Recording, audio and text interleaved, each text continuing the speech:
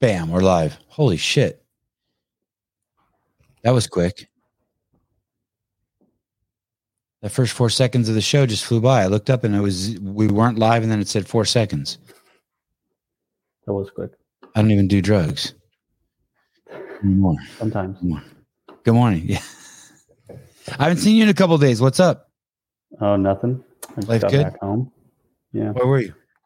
I went back to my parents. I haven't seen them since I got back. Oh, that's right. That's right. We talked about it. It was the first time. Yeah. Good times? Yeah, it was really cool. It was good. It was really fast, but it was good. Driving distance? No, we had to fly. Oh, how was that? It wasn't too bad. It was kind of I had to go through Atlanta. Atlanta's a disaster. I'm dreading flying again ever. I don't know why. I don't know if it's like some old guy thing, or I just like, for some reason I put this huge like stop sign in front of the thought of flying. Let me rephrase that. Flying in a commercial jet. It's gotten better, I think, in the past year, I guess. Good. God, just as soon as when I think of flying, I don't even think of flying. I think of TSA. You know what I mean? Just go. I don't picture myself sitting on a plane. I picture myself showing my ID to someone. Goodness. You get TSA pre, it's way better. You don't have to take anything out of your bags. You just cruise right through. Brett, good morning. Hey, how you doing, guys? What's up, dude? Beautiful morning here. I recognize your spot. That's the spot where I've watched you do other podcasts. Yeah, well, I prefer to be out of nature if I can. For sure. Beautiful, fresh air. Hey, where are you? What state are you in? I'm in the southern United States. I try not to give away my state because enough people have threatened to hurt me. I figured good idea not to. No shit. I mean, I'm not crying victim here. It's no different than the average influencer on the internet gets, but, figure protect the family. Best to not divulge that. Wow. Interesting. Wow. Well, it's funny. Sometimes people ask me because of the stuff that I say on here, if I get a lot of hate mail, and the haters completely stay away from me. Maybe I'm just not popular enough yet. Maybe that's a bad sign. Well, be careful what you wish for. Hey, dude, you're doing such good work. It's crazy. Empowering kids to grow up. Man, you're doing... It's crazy what you're doing. You must be so proud of yourself. You must be so excited. You must wake up every morning just pumped. I mean, it's a dream job, isn't it? And you have kids, right? Yep. I have 2 beautiful children and an amazing wife. And, God willing, we'll have a 3rd child next year. Or this year, I should say. I guess 9 months, so next year.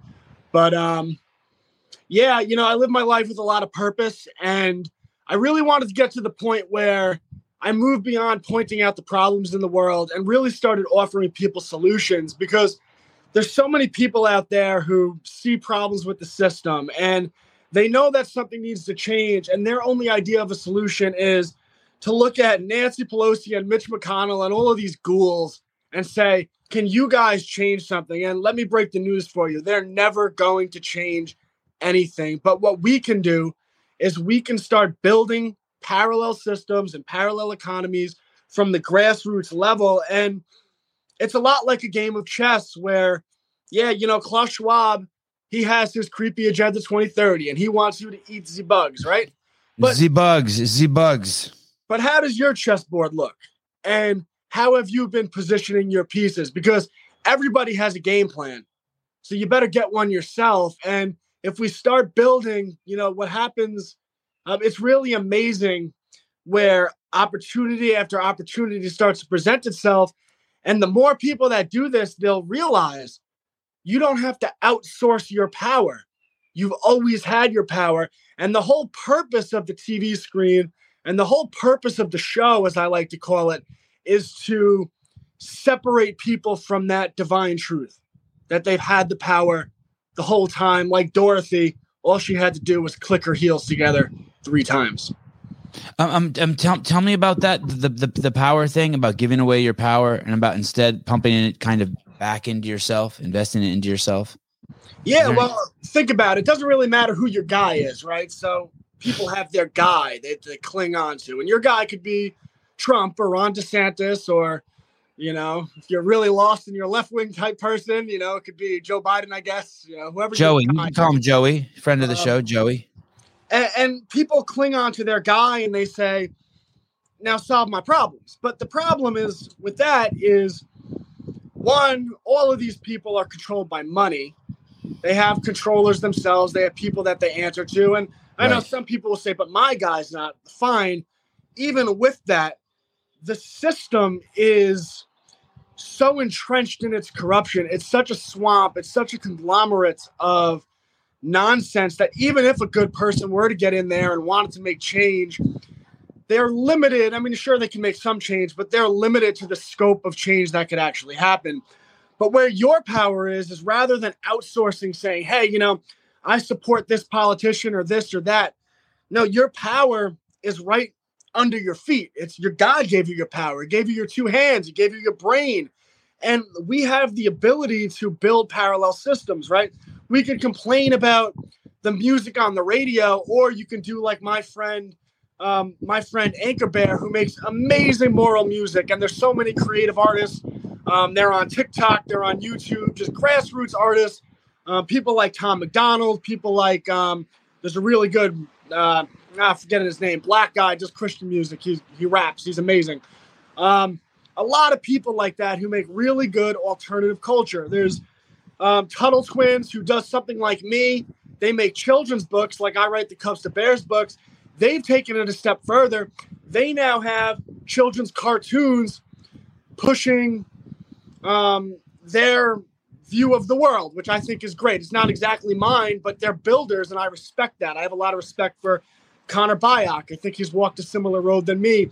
There's people like Owen Benjamin, who has built his own nation, Bertaria, and he has all of these homesteaders coming together, all of these farmers coming together, and they're building parallel economies where people are getting to know, okay, hey, you know what? I am a farmer. I butcher cows.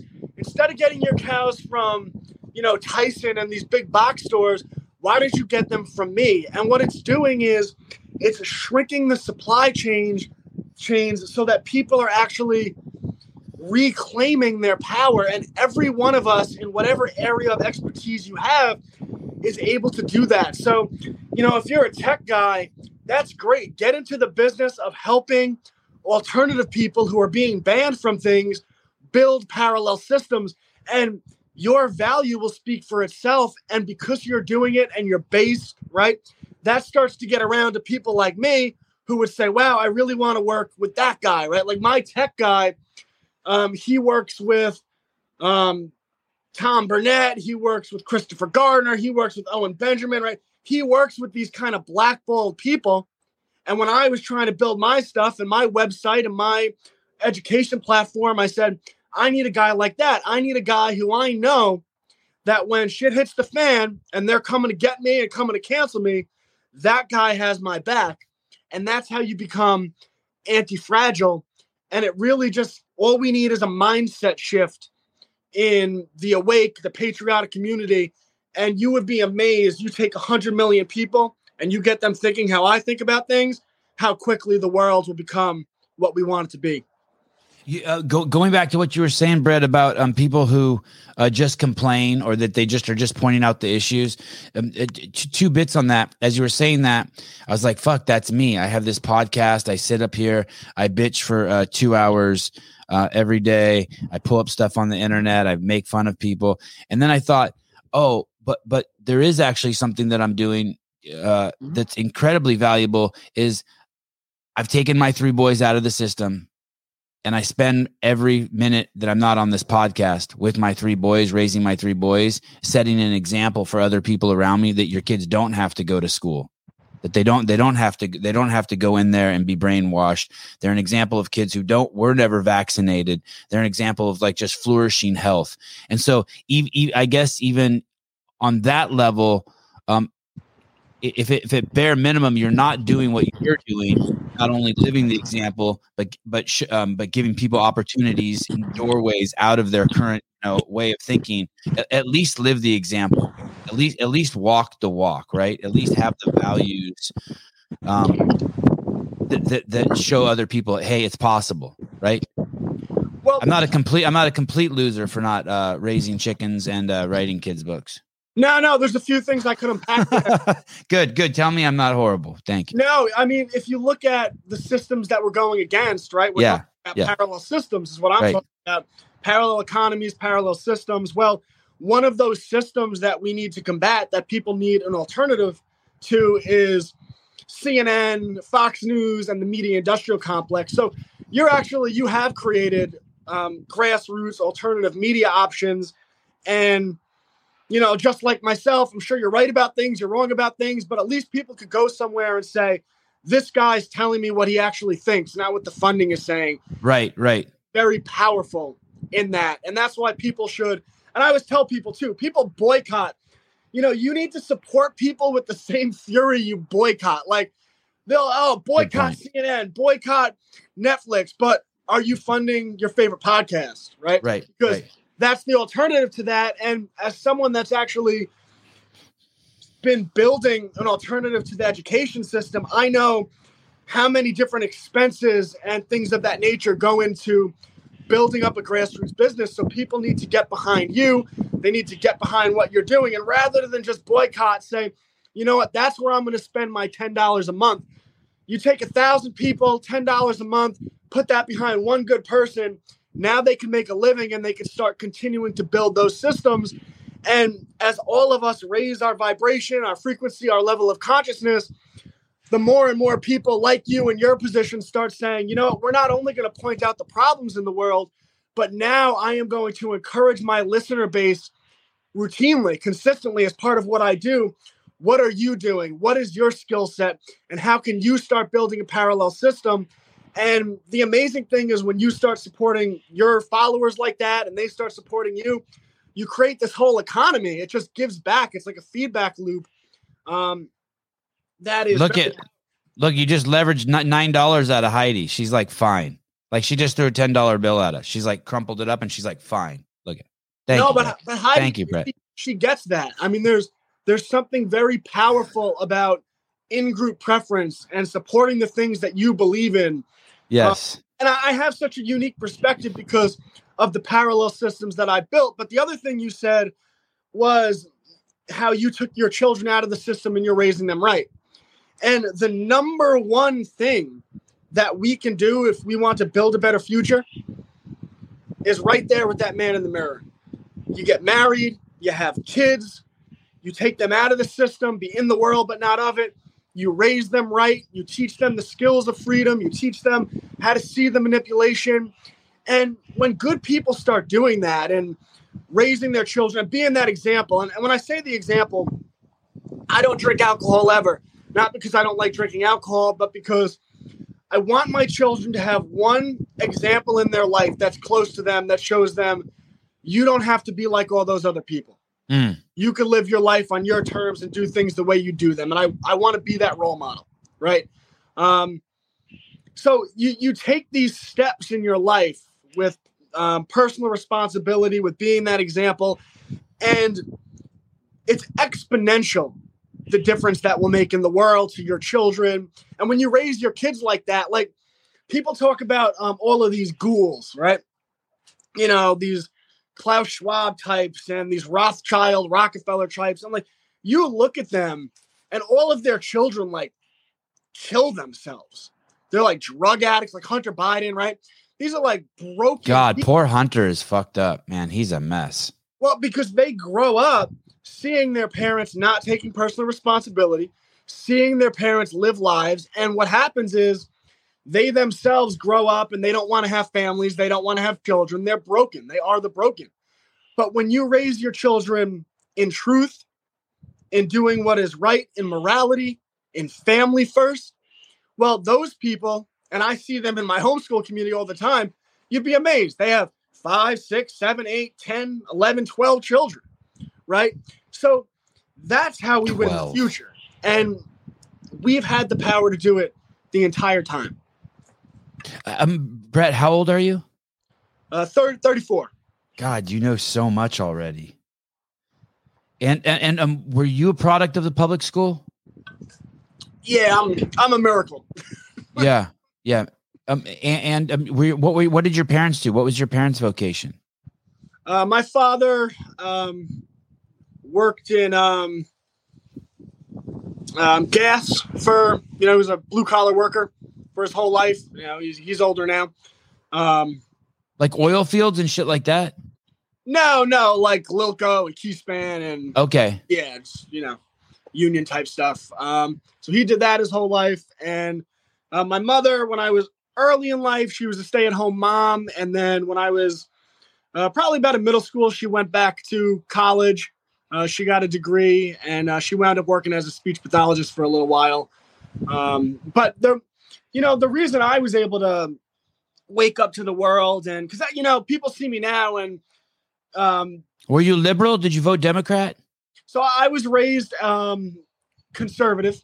Okay. But like everyone else, I came through the public school system, and right. I came back my freshman year of college, and I broke my parents' heart. I said, Mom, Dad, I'm a liberal. I'm a Democrat. And that was my freshman year of college.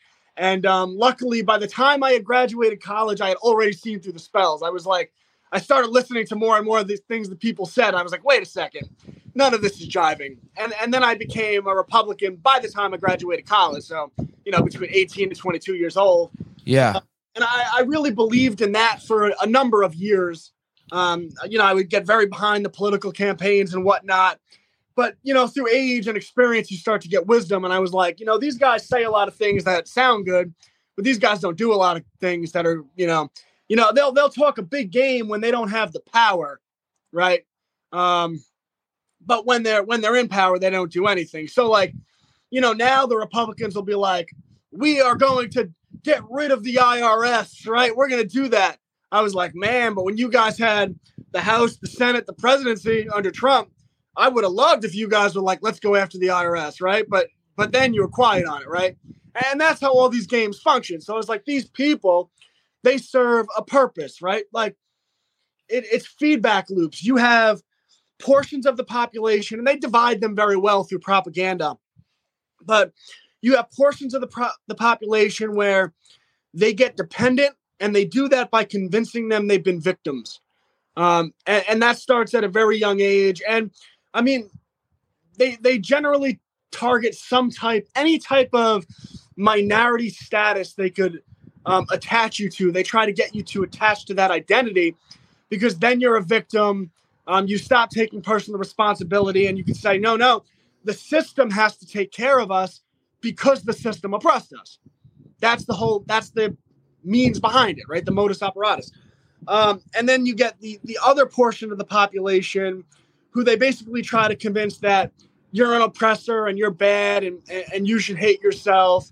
Or like you should hang on to some type of facade type patriotism, like, because I'm proud to be an American. Oh, well, if you're proud to be an American, you better support every invasion into the Middle East. You better support the invasion into Ukraine. You better support all of this militarism. And by the way, these corporations, right? Free market capitalism, baby. These corporations, they're not doing anything bad. And people get behind this. They get into these camps when it's like, no, you need to be able to see the system for what it is. I mean, yeah, I'm a capitalist, but I'm not retarded. I mean, I could see the big pharmaceutical industry clearly purchased all the politicians, and they pushed. I don't want to get you guys in trouble. No. Go ahead. We're already in trouble. It's okay. I don't care. But, you all know what I'm talking about, right? We all see what they did. And if you just go to opensecrets.org, you could track the lobbying money, right? Yep. So they create these energy cycles, and then the politicians, their whole function is to manage the people like kind of like you'd be managing farm animals. You have to give them the area to vent, tell them, hey, I'm going to solve your problems. I know you're angry about this. I'm angry about this too. But guess what's going to happen? The same agenda is always going to go forward. And you can really see that when you look back. Like when you look back at Obama versus Romney, like, yeah, obviously Obama was terrible. But now you look back in hindsight and you're like, Romney is a disaster. Like, the guy does nothing but push whatever the establishment wants him to push. And guess what? He was going to do the same thing, right? And at the time, they knew that because Obamacare was based off of Romney Care. It was based off of something that Romney originally put, right? And it was the same thing with, like, John McCain, where, like, he was the alternative to, but John McCain is the biggest establishment show, right? So you look back and you say, wait a second, at the time, they cloak it in language where they're like, wow, these guys are really good. But then when you look back in hindsight, you're like, wow, it really wasn't a choice, right? These people are all paid by the same people. And yeah, they might have some differences, but in the end, the big agenda that the money really wants, like the Rockefeller types and the, you know, the big funding, the Soros types, those agendas are generally pushed forward. And yeah, like there's nuance, like there's some pushback, but I don't want a little bit of pushback. I don't want like, oh, so I'm putting all my energy behind a Republican. I'm not telling you not to vote Republican, by the way. Like, I get it. Like, I understand the lesser of two evils, but I'm talking about not putting all your power behind that. I'm talking about saying, rather than feeding into that energy loop and that control system to, I mean, yeah, you could vote, you know, go gut your guy, right? But, you know, the slightly Republican is better than the radical socialist. I get that, but don't put your power in that. Put your power in building, because that's ultimately how we win. Right. And going back to the victim, and then making sure that the establishment is taking care of you. I've seen many people point out, oh, you're playing the victim. And then I look back and that person's playing the victim also, because they got him on both sides. They got him on the Republicans and the Democrats. It's just when it's convenient to play the victim. Eric Brandt, thank you, dude. I really appreciate it. Wow, you guys are crazy generous today. Salori. I don't even know where that money's from, but thank you. Thanks for being my favorite media outlet, Parallel Society. Don't you just want to do your own thing, lead by example, stay around the people who aren't awake yet? Salt must stay in the dish.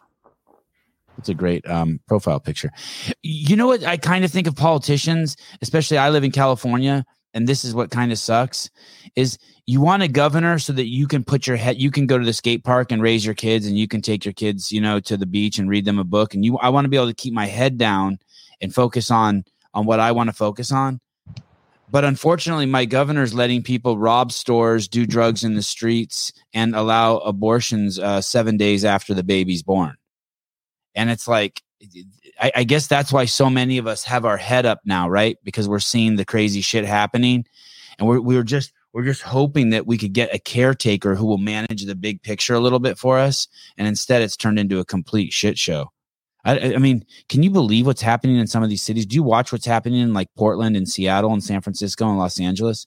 It's like literally they're falling apart. Yeah, it's all drugs too. They keep calling it home. Well, that's another thing, critical thinking. They keep calling it homelessness when we know it's absolutely not homelessness. Homelessness is the byproduct. It's the symptom. The real issue is just drugs. It's just they're all. Something about me, Brett. I was homeless for 5 years. And in my 10 years being homeless, there was only one other man of the thousands of homeless people I met besides myself who wasn't a drug addict. Every single other person was a fucking drug addict. And they were a crook also. So they had to steal, and then they had to buy the drugs. And by steal, I mean just opportunistic stealing, right? You leave your side gate open, they go in your backyard, take your bike, sell it, buy, and buy pills. It's crazy. Yeah, and they push this stuff. I mean, we could go back to the 1990s where, I mean, the CIA got caught running drugs from South America into Los Angeles, right? Gary Webb. Is that the Noriega thing and Reagan? Is that the Noriega thing? I'm not sure if it's Noriega. It might be. Okay. You look up Gary Webb and Real Rick Ross, not the rapper. He was a drug kingpin in Los Angeles. There's a whole really interesting history on that of the CIA running drugs into the inner cities. But here's the thing about that. Like, even, yeah, you look at, we want a good caretaker, and like, well, someone who closes the border, for example, like, how are we like, everyone should be able to understand that if the border's open, we're not a country. But here's my thing about that. Yeah, please. Because yes, we want a good caretaker and we want someone to secure the borders. Absolutely. I was really excited about the prospect of a wall, but we all want that stuff. But ultimately, politics, and this is why they control Hollywood, and this is why they push so much propaganda through the music. They push the drugs, right, through the music culture and everything.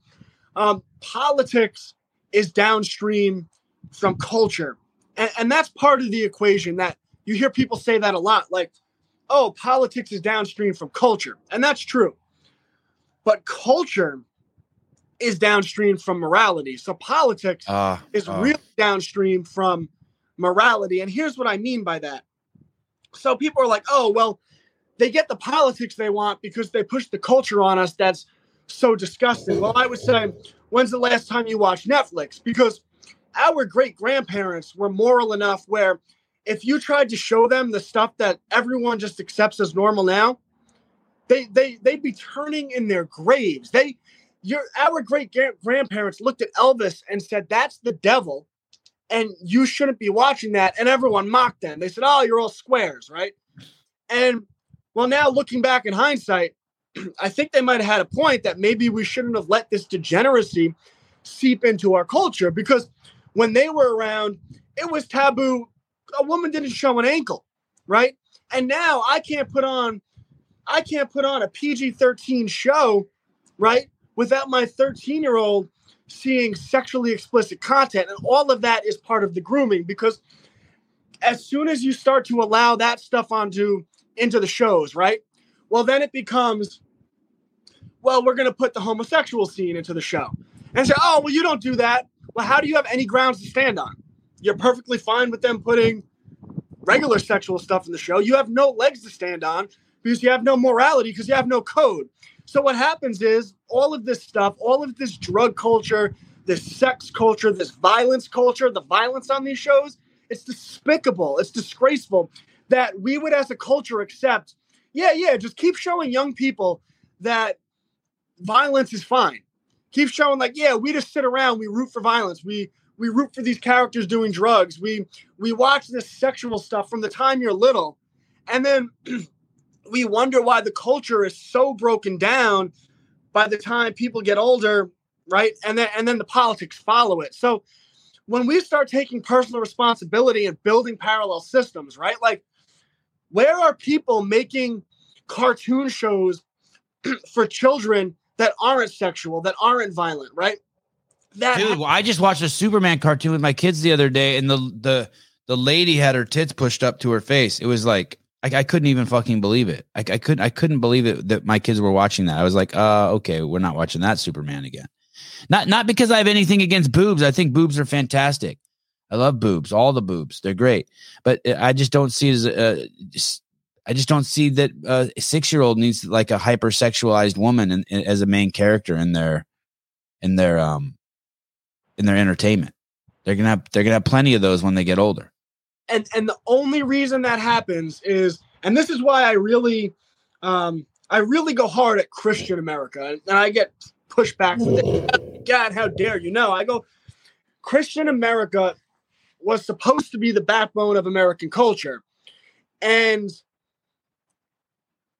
Christian America is supposed to stand against types of overt sexual perversion and all of this stuff. And they, decades ago, just started accepting all of this stuff, right? They started being special boys and saying that, oh no, John 3:16, I believe in Jesus, so my sins are forgiven. Jesus already took care of my sins, so don't worry about it. And I'm going to support this degeneracy and then wonder why my culture falls apart.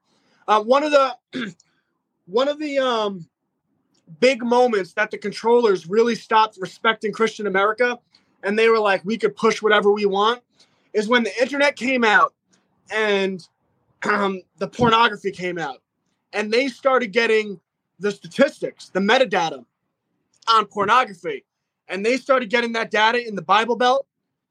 They said, oh, these people are already broken. They're weak. They're not going to push back against anything, because they saw what they were watching, right? They said, these people don't stand by their book. Wow. So basically, so let me see if I understand this. You're saying they're looking at the stats of like they look at some town in Tennessee that's supposed to be the most religious town in the world, and they check out their internet traffic, and 80% of it's rolling off of Pornhub. Yeah. It's right. So it's whole Christian America, and I point them out because they're an actual group that if they were to correct their ship, like if these pastors were tax exempt cucks and actually corrected their ship and started being shepherds again, they could actually start getting a large enough portion of America back in line to say, we all pull our money out of Netflix. We all pull our money out of. Don't go to Disneyland. Don't ever go to Disneyland. The public school system, where you have these Christians sending their children to public schools where they're teaching them about sodomy.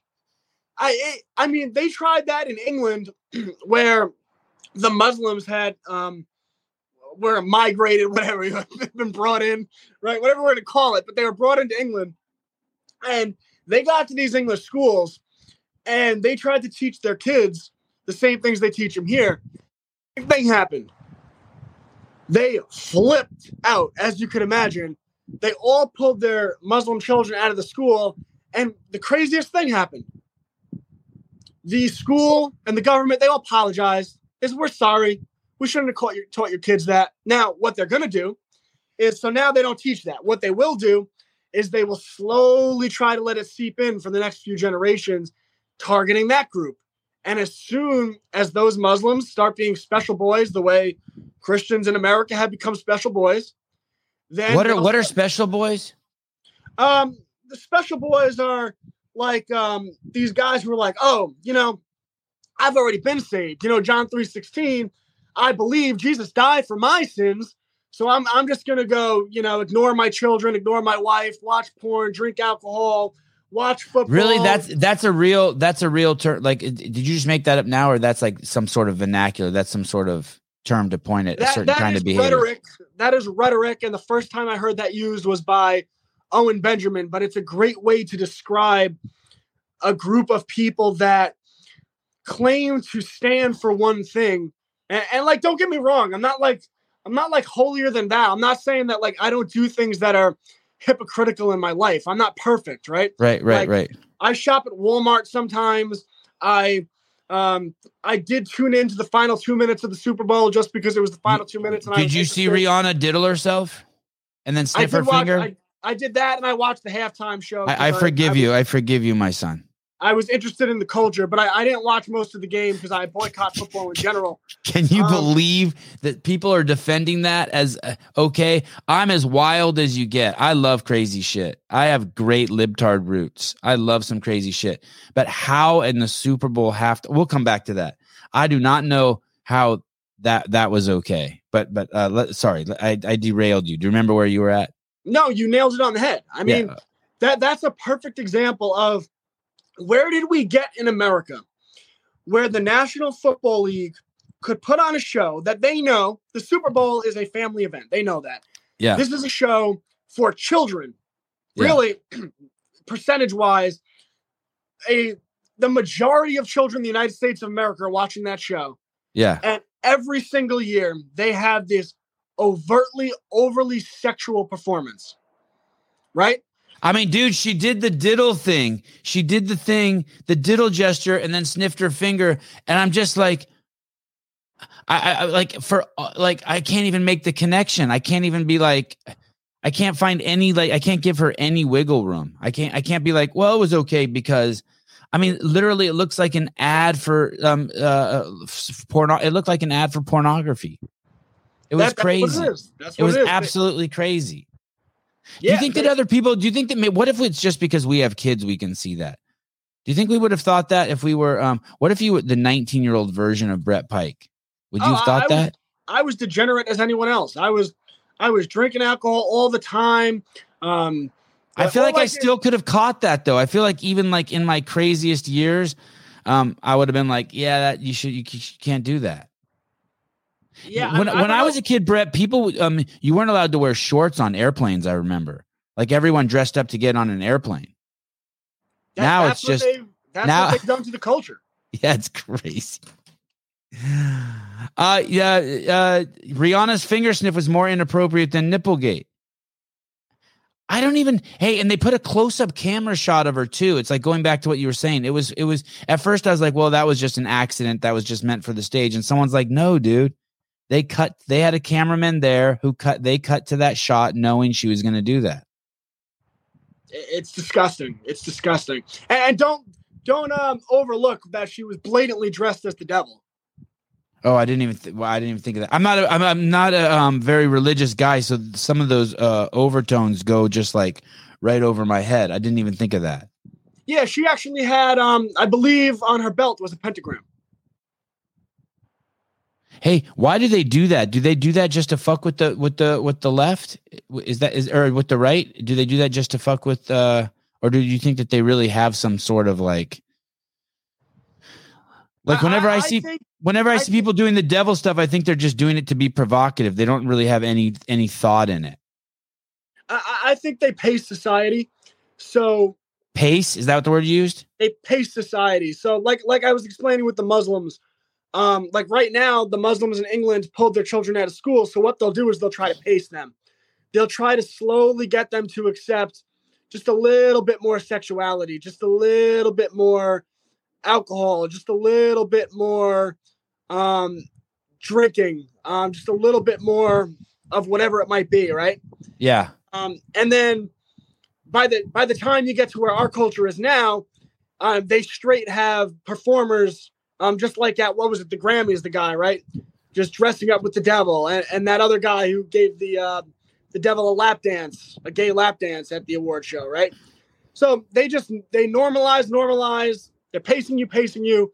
And then once they get you to a point where you'll accept more and more degeneracy, they'll keep pushing it. She did not. The thing it's this as footage shows, a gyrating Rihanna appeared to grab her crotch area, then proceed to smell and taste it when the music briefly transitioned. The thing is she didn't grab it. She gave the international symbol for the diddle. I know the international symbol for a diddle. I'm a corrupt man. I know.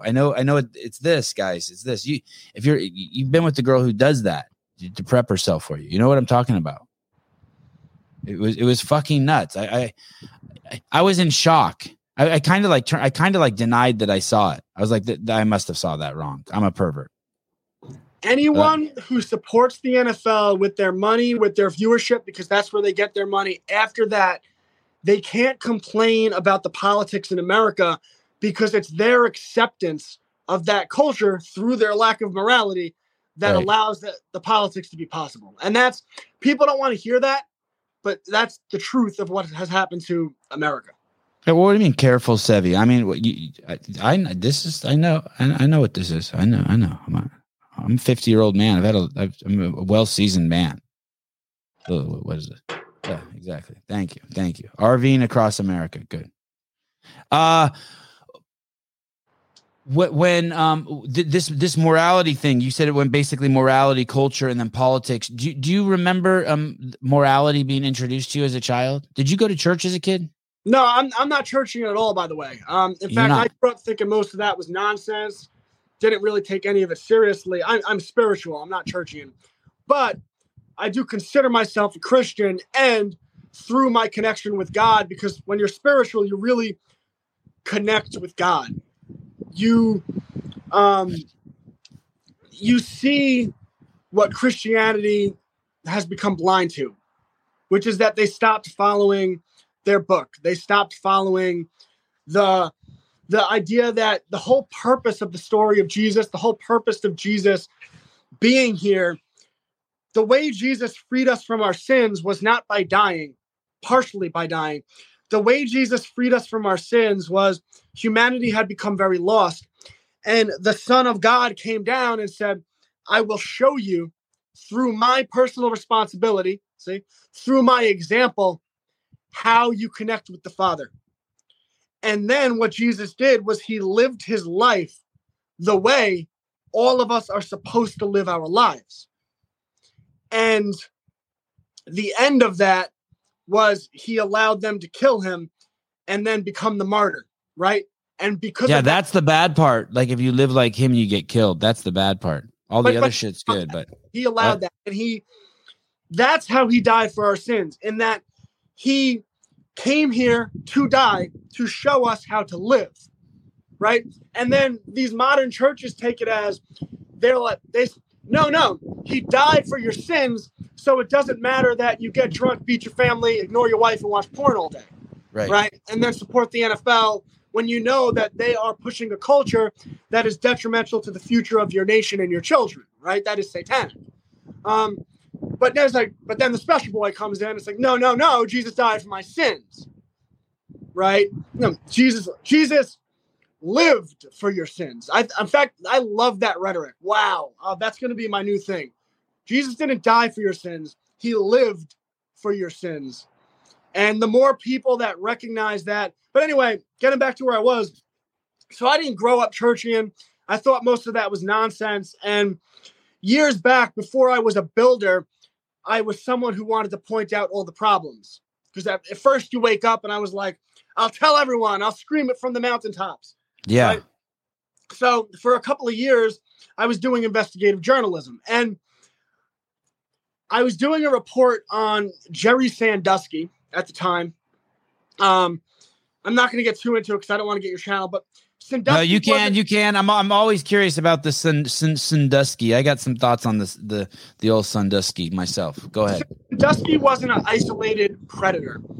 Sandusky was a member of a group who had these creepy parties, and they got. What was the group called? They didn't have a name. It was just like a group of rich and powerful people that had power parties. In Philadelphia, and they procured these children from the South Philadelphia Boys and Girls Club, and there was a billionaire who was in charge of it. I'm trying to think of his name. Is that family where one of the billionaires has transitioned, is pushing the whole transgender movement? Do you know who I'm talking about? Like the Pierre family or something? No, I mean, I don't know what this family does now. I'm going to get this wrong. It was so long ago. I think it was like Kravitz. It's probably wrong. And Philly also has that big art collector family that are the billionaires. Anyway.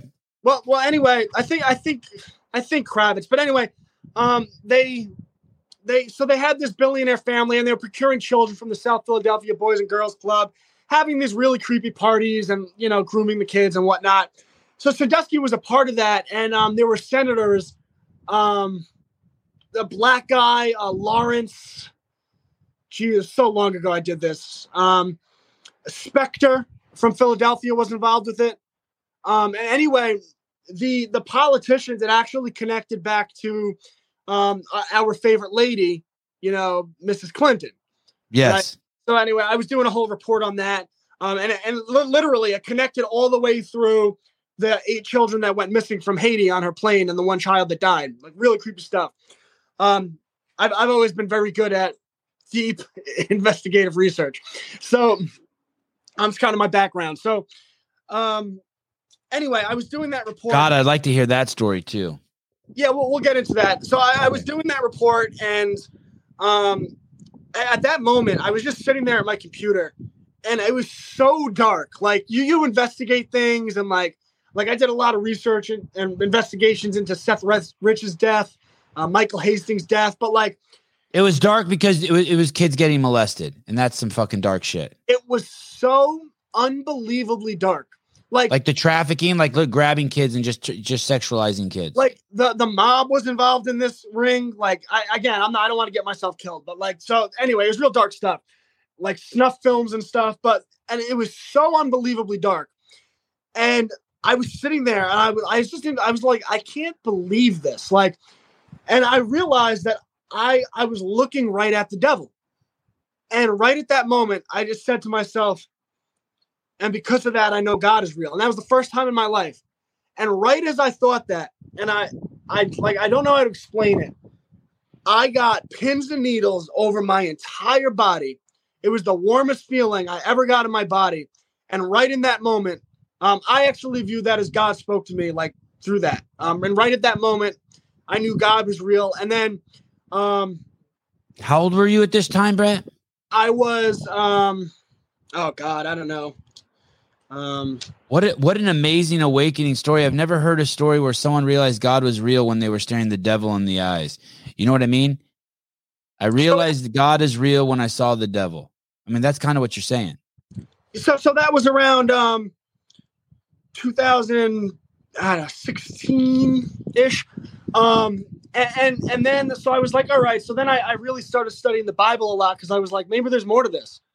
So I started studying the Bible a lot and started studying a lot of religions. I've read the Quran and just the different spiritual views of the world. And I find, like I said, I'm not holier than thou. I find a lot of these religions to be beautiful when they're actually followed. Like everything gets perverted and corrupted, but when they're like Christianity, when it's followed, is beautiful. Islam, when it's followed, is beautiful.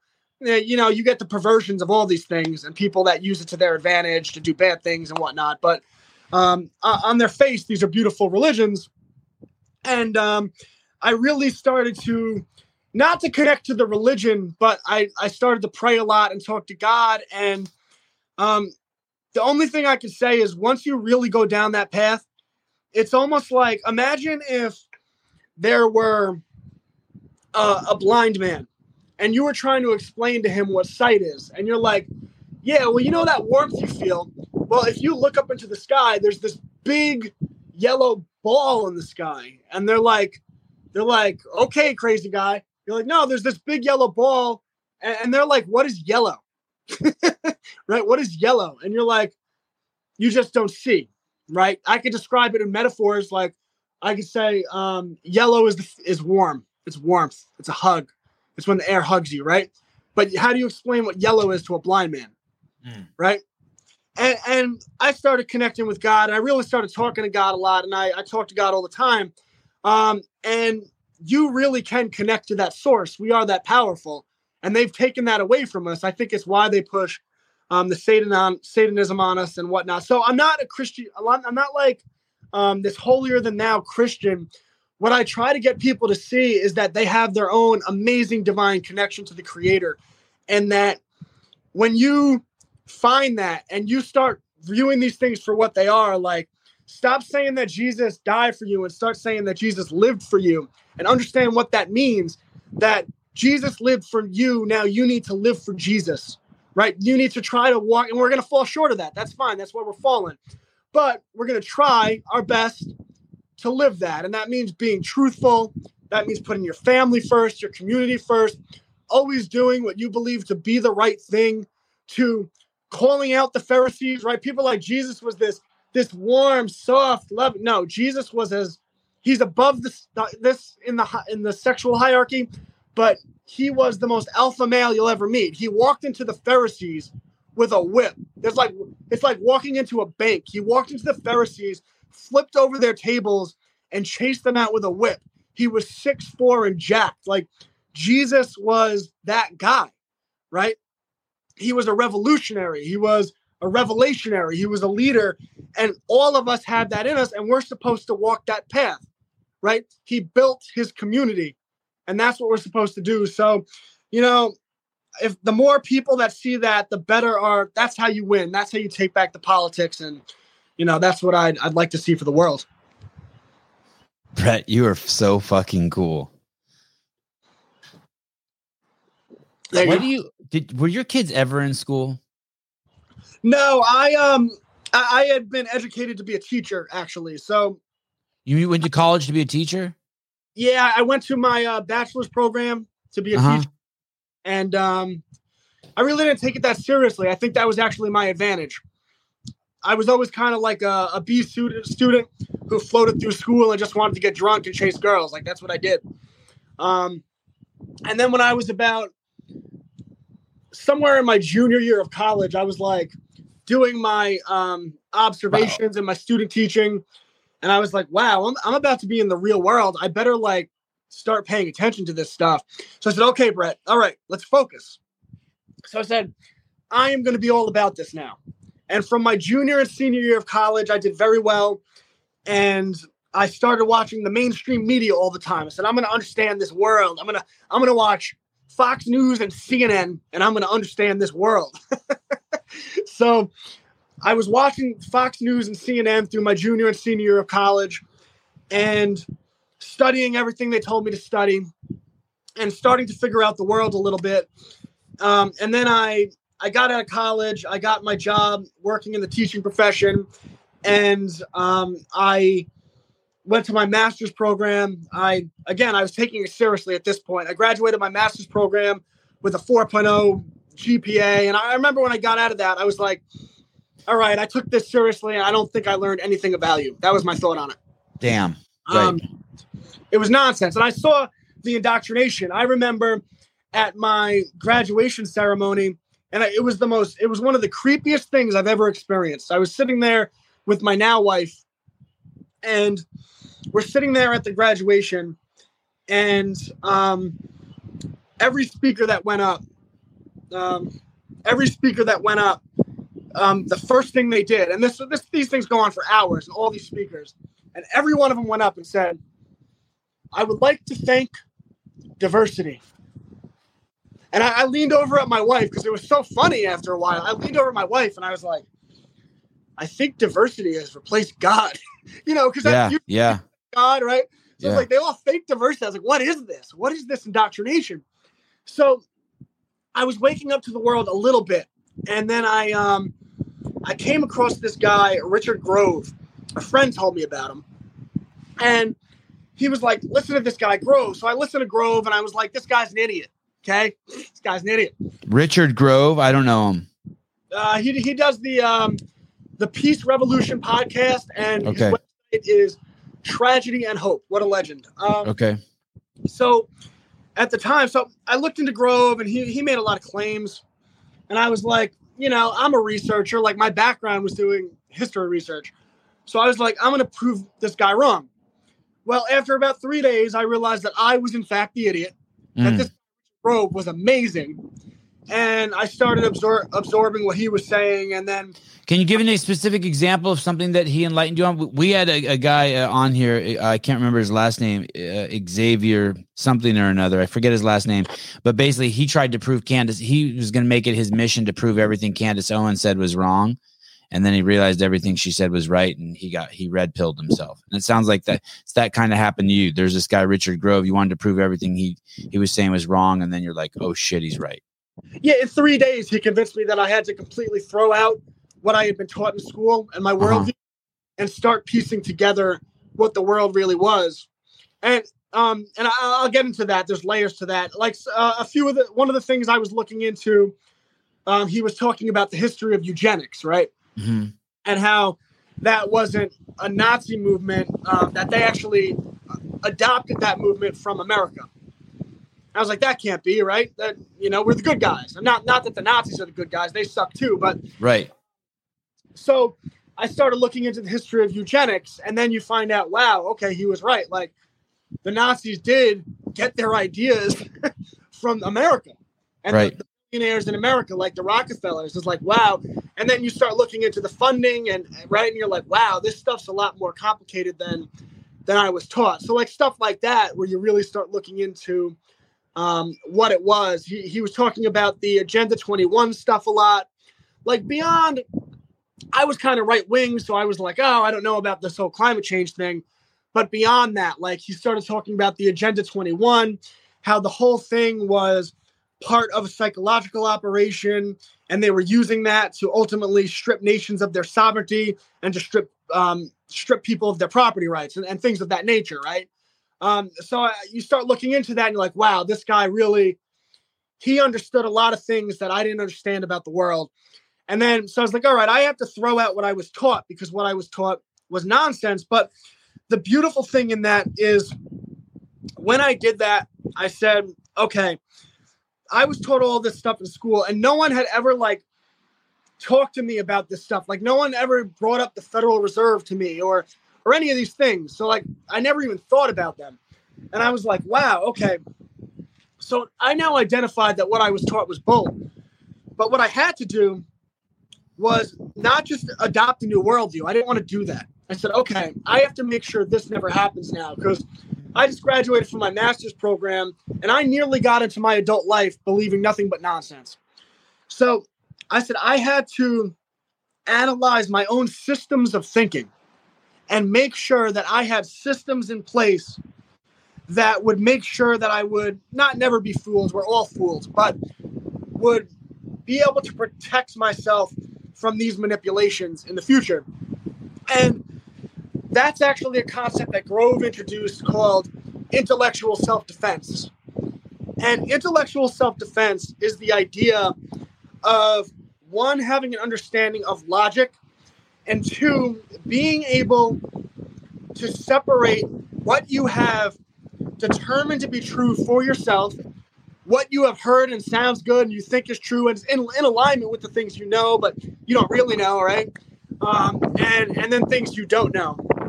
And here's an example of that I could give, that it's really a fun assignment that I did for the homeschool community.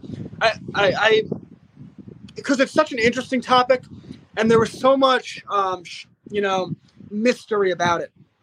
So one of the things I did a unit study on was the Georgia Guidestones. For anyone not familiar with the Georgia Guidestones, there's these creepy stones that were erected in like 1980, 1981 in Georgia.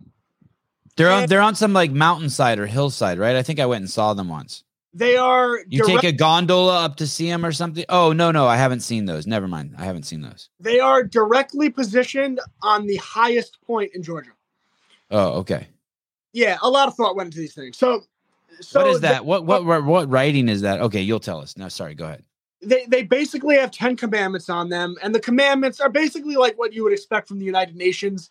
We want to reduce the population to 500 million, a lot of social justice nonsense, like that type of thing. That shit's on those? Yeah, that's what's on the stones. And to make them creepier, they are... Someone needs to knock those down. Has anyone knocked those down yet? Yeah, someone bombed them. Oh, good. They are inscribed in 12 different languages, 8 modern languages, and 4 ancient languages, Latin, whatnot, Egyptian.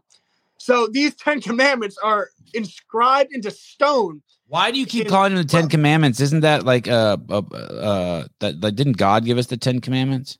I'm sure they did that on purpose. They put okay. Right? I mean, yeah. Okay, they're trying to hijack it. Like they tried to hijack the word. They fucked us with using the word equity and equality to confuse us. They're trying to fuck us with the word gender and sex. Now they're trying to take the 10 commandments. Got it. Okay. Yeah, and they were doing it for the shock value. Like this was well thought out what they did here. Okay. But is this some college kid's project, by the way? Is this like hey, this is my fucking I got a PhD because I got these stones put up there? Well, I'll get into that. So okay. Sorry. Go ahead. These stones obviously led to a lot of conspiracy theories in the truther community and the awake community over the years because of the nature of them. And how couldn't they, right?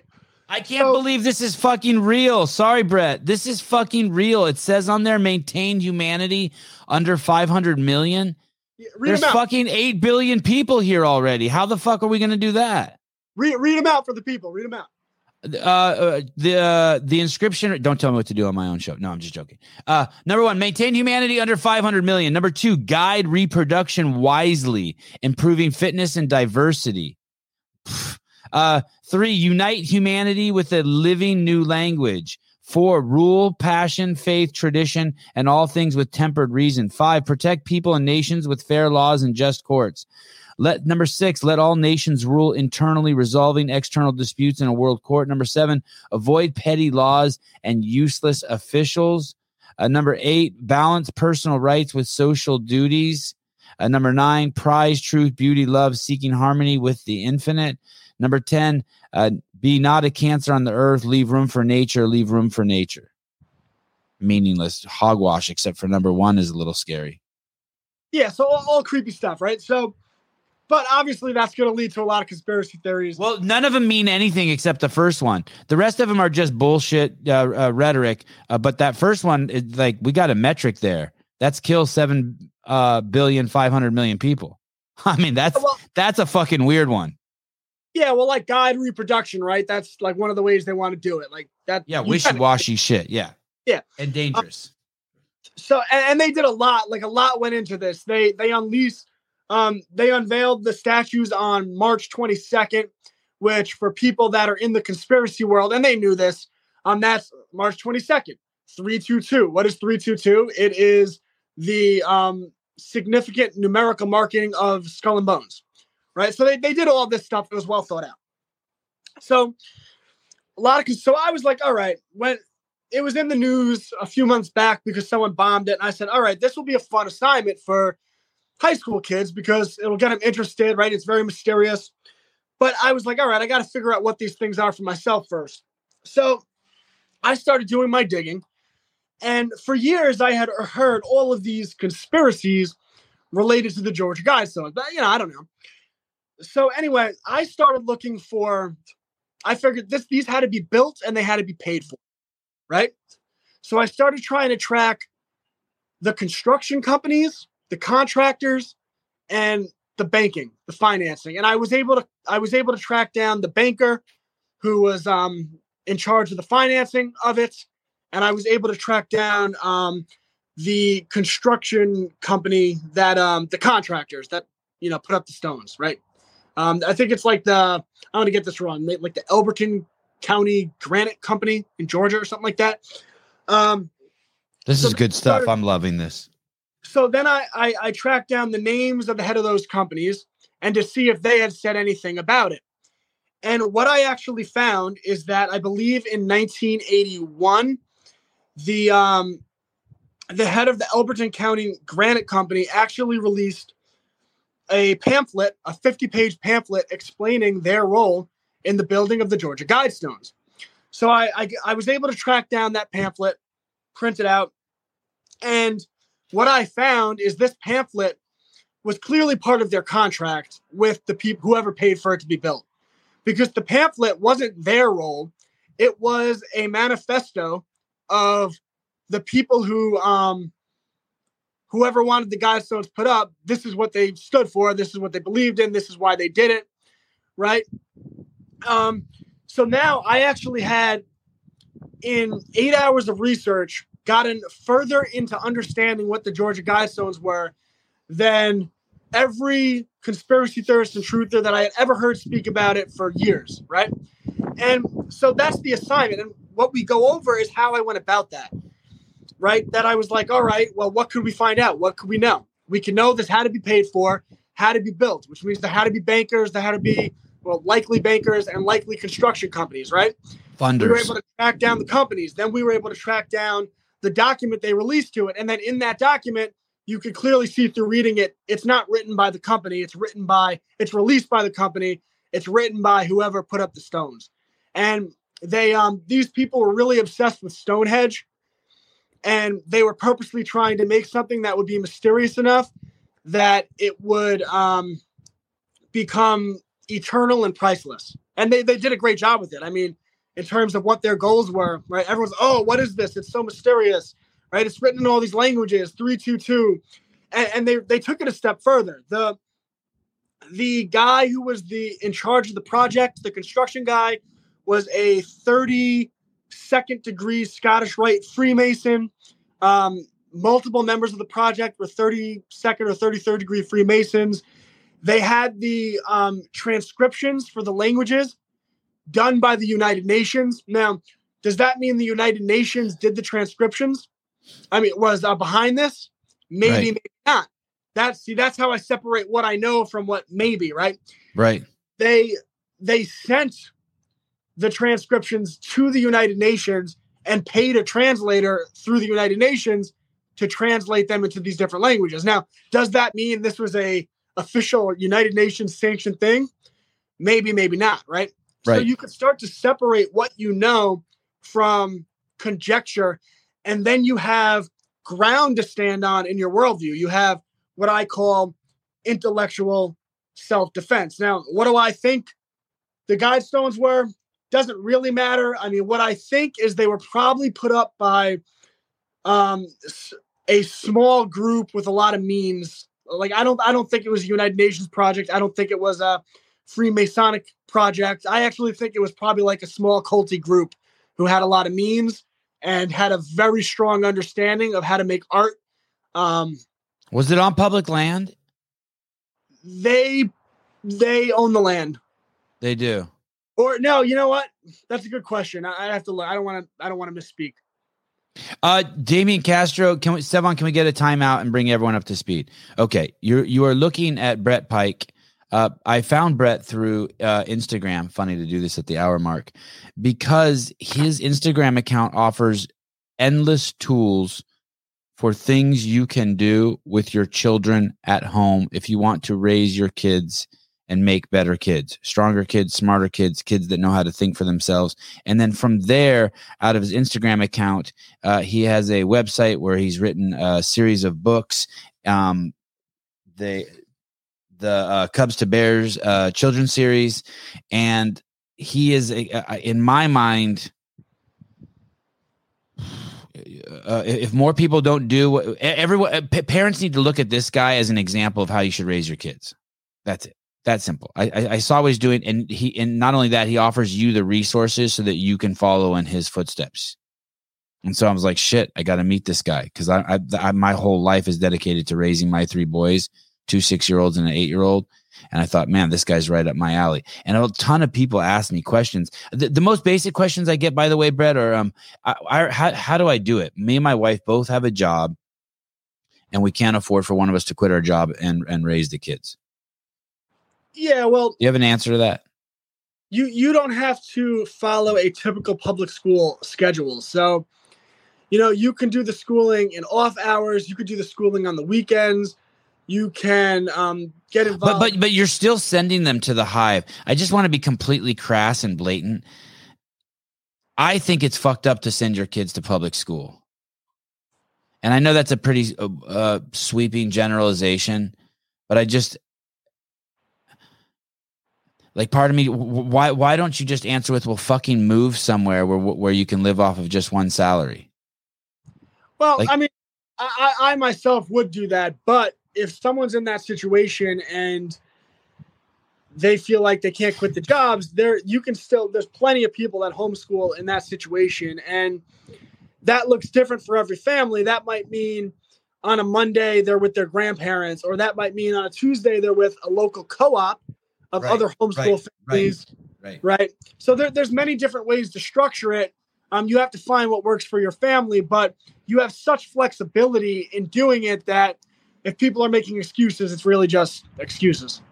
Right. Like, so these friends of mine who homeschool their kid, one day a week, their kid goes to the beach and they do an outside oceanography class, because I live in Santa Cruz, California. So the kids literally spend one day every week, and that's their homeschooling, to go there for, it's like a 4-hour class. And that can be a component of it, so you can get your work done or whatnot. Yeah, it's tough. It's tough. It's tough. One of the things that you push is to have kids and to get married. You think this is something that people should talk about ahead of time? My wife and I didn't talk about any of this. We were older at the time. She was 39, I was 43, but she's like, hey, I want to have a kid. And we just had one. But I feel like nowadays, like, maybe you should talk about it. Be like, hey, you do not want to send your kid. You don't, right? Do you agree with me on that? You don't want to send your kid into the public school system, that it's a complete shit show and brainwash factory? Yeah, I mean, I think the public school system, I mean, if people heard the stories that I hear from, like, in personal consultations from families, horror stories with their kids, like the stuff that happens in public school. It's a really bad culture. And I would keep my kids away from it. But as far as, speaking with a woman about, what your goals are and whatnot, I think that I would speak to my potential wife about, hey, I want to have children. That's important. But in terms of, like, how you want to raise them, women are really amazing when you exhibit strong male leadership. And if you are a moral man and you really lead your wife, she will follow you. And, to me, I don't think, like, working out those details, all right, well, how are we going to educate the kids, is that important? Because I think if you're doing it right, she'll follow you. And I think any girl that's honest will tell you that they'll follow a strong man. You'll get the feminist types who are like, oh my God, and that's only because they haven't been with a strong man. So Do you think that there's a parallel there to a politician too? Like that's what we're looking for. We're looking for a strong male figure to lead us, so that then we can till the fields, so to speak, metaphorically speaking, so that we can stay home, raise our kids, make the food. We're just looking for a strong male moral figure to follow. I think the politicians are men acting like. I think the people that follow politicians are almost like men acting like women.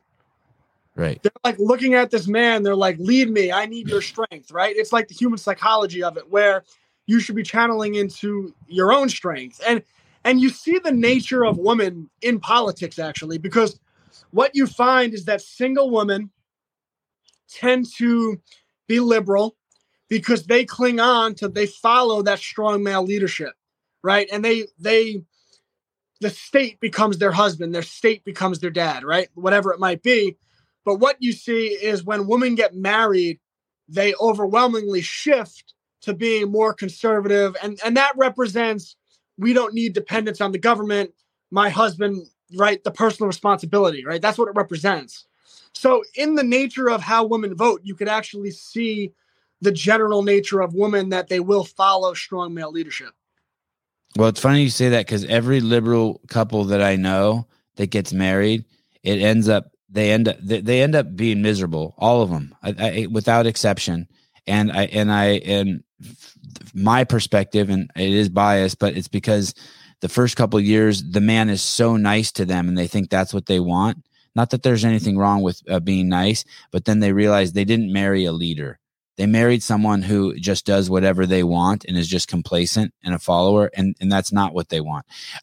Maybe we should, so we don't freak people out, we should define what it means to a leader, because I feel like I lead my family, but I don't make like, I lead my family, but I don't, my wife has her roles that fall into that leadership that I have no say over. Like that doesn't mean you're dominating your wife, right? Like I don't tell her what I want for fucking dinner. I lead, right, so that she is safe to make dinner of her choice for the family. Right. I never say to my wife, make me dinner. She just does make me dinner. Or I don't say, hey, I want steak. Well, I mean, maybe I might say it like if I'm just working on like some sort of dietary issues, but I don't tell my wife, hey, I need steak Monday, this Tuesday, this Wednesday. Hey, this kids need to do this math today. Like I just lead, and then she leads her portion too. Is there a way to articulate that? Because I know people want to push back and be like, oh, this is some chauvinistic shit. No, I mean, what leadership means is first by example, right? So, like, let's talk about my own personal life. Okay, please. It's my favorite part of the show. I don't ever drink alcohol. Good on you. I don't spend any time doing the mindless entertainment stuff. I don't watch football. I don't do all that stuff, right?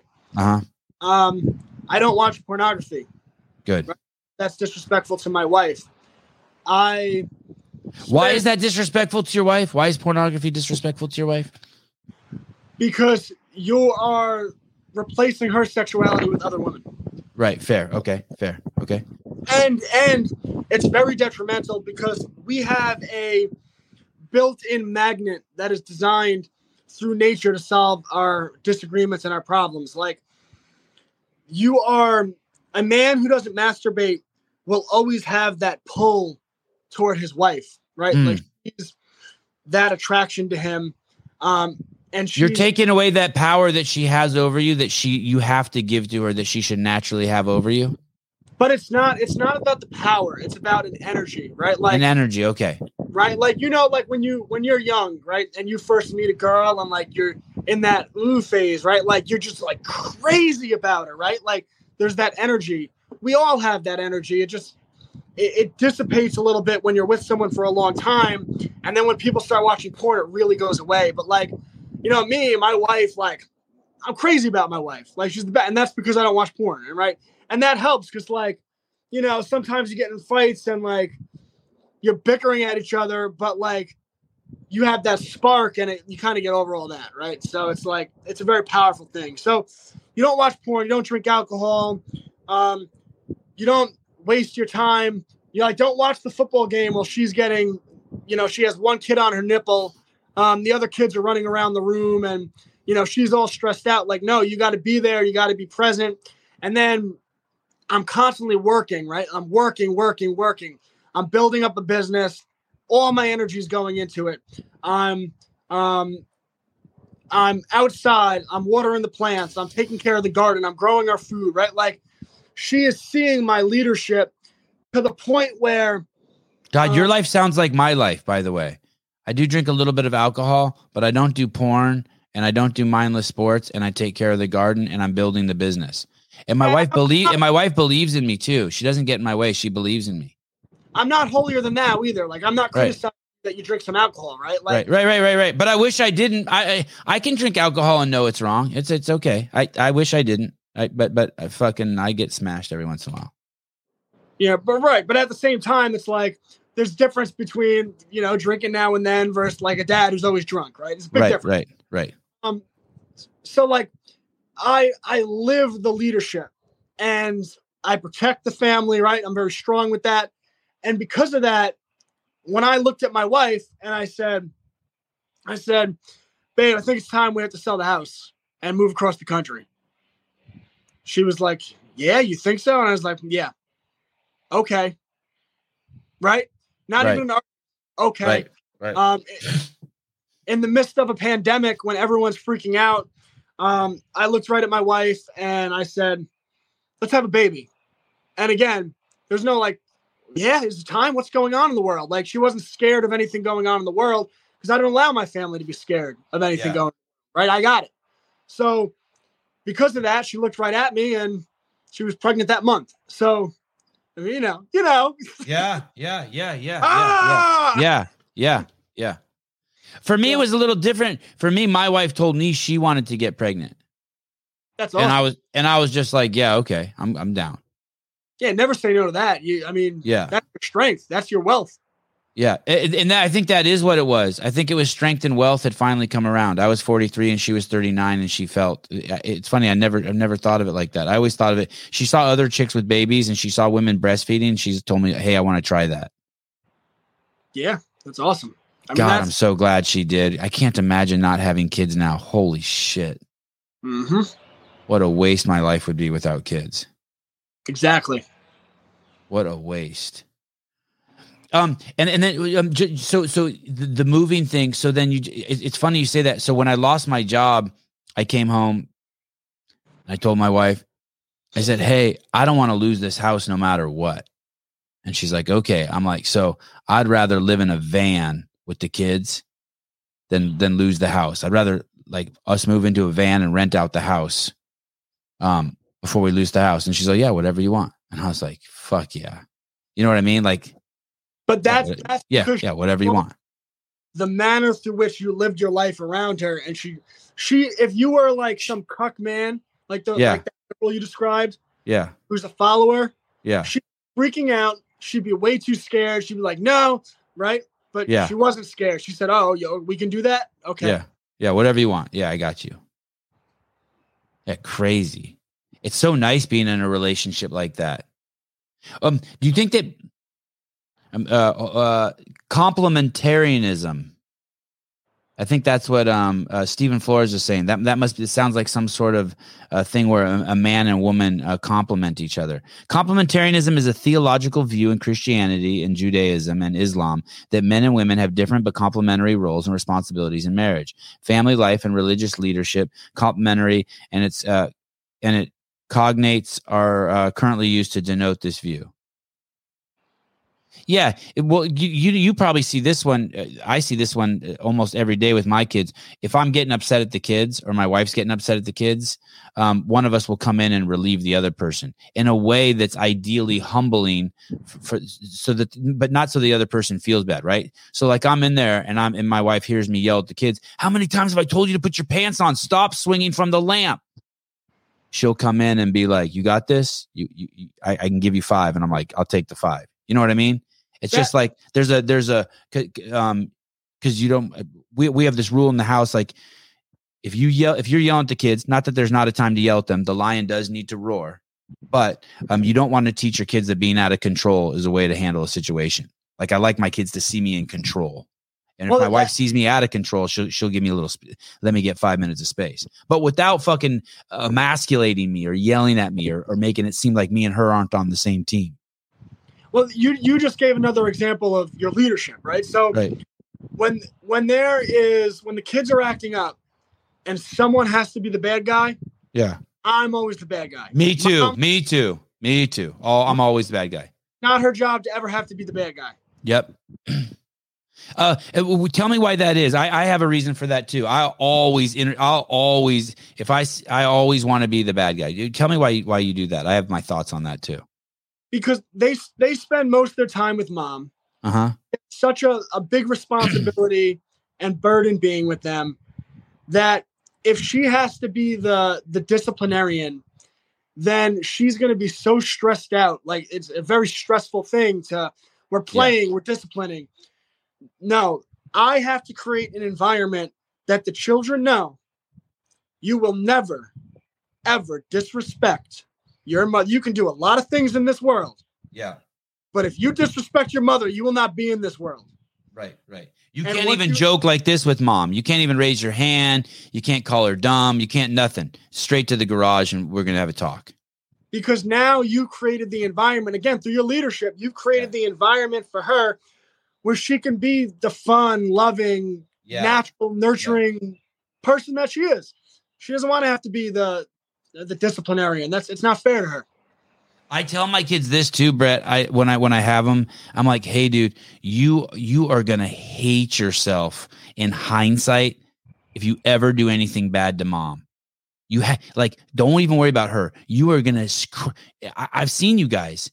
Anytime you guys have ever been mean to her, 10 minutes later you're crying. Never call her a name. Never have a bad thought about her. Never joke around about wrestling her. She just think of her as just untouchable. And they're starting to get it. Like, I'm like, you only hurt yourself if you're mean to your mom. You need to be mean to someone. Be mean to me. I love you no matter what. Come hit me. Come talk shit to me. Tell me you hate me. Never to mom. And not only that, but I take them away from mom when I discipline them so that she's not stressed out by that. Because I know inherently she wants to come intervene, right? She wants to come protect them. She's the nurturer. So if I'm going to, like, if they're like yelling and upset about something, I'll take them to the garage and we'll have our talk there. And maybe we'll have some discipline there, burpees until I'm tired of watching them do burpees. But I don't do it in front of mom because I don't want mom to get stressed out by it too. You know what I mean? Well, and there's also the subconscious aspect of it, that how is your wife going to respect you if you just allowed someone, even if it's your children, right, in her subconscious, you just allowed someone to disrespect her, and tolerated that. Yeah, that's a good point.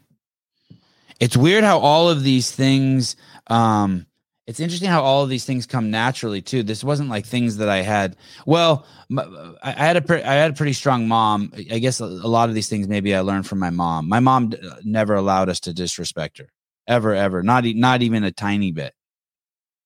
Not even like joke. You weren't even allowed to like joke. Like, I wasn't even allowed to like joke punch my mom. And I think that set a good precedent for me. Do you sell a whole homeschooling curriculum, or like from K through 12? Yeah, so we started building out curriculum January 1st of 2022, and congratulations! You were amazed by how much we have built out so far, and we have K through 12 curriculum. We don't cover everything quite yet, but we have a K through 12 curriculum that is, in my opinion, unlike anything else out there, that is more valuable in a lot of ways than anything else out there. It is designed, everything is designed for critical thinking over memorization, the development of real skills for the real world, and getting children entrepreneurial experience so that they can learn to function in the real world. And I mean, we study history and we learn to get back to primary documents. We study science and we do it by developing a relationship with the scientific method.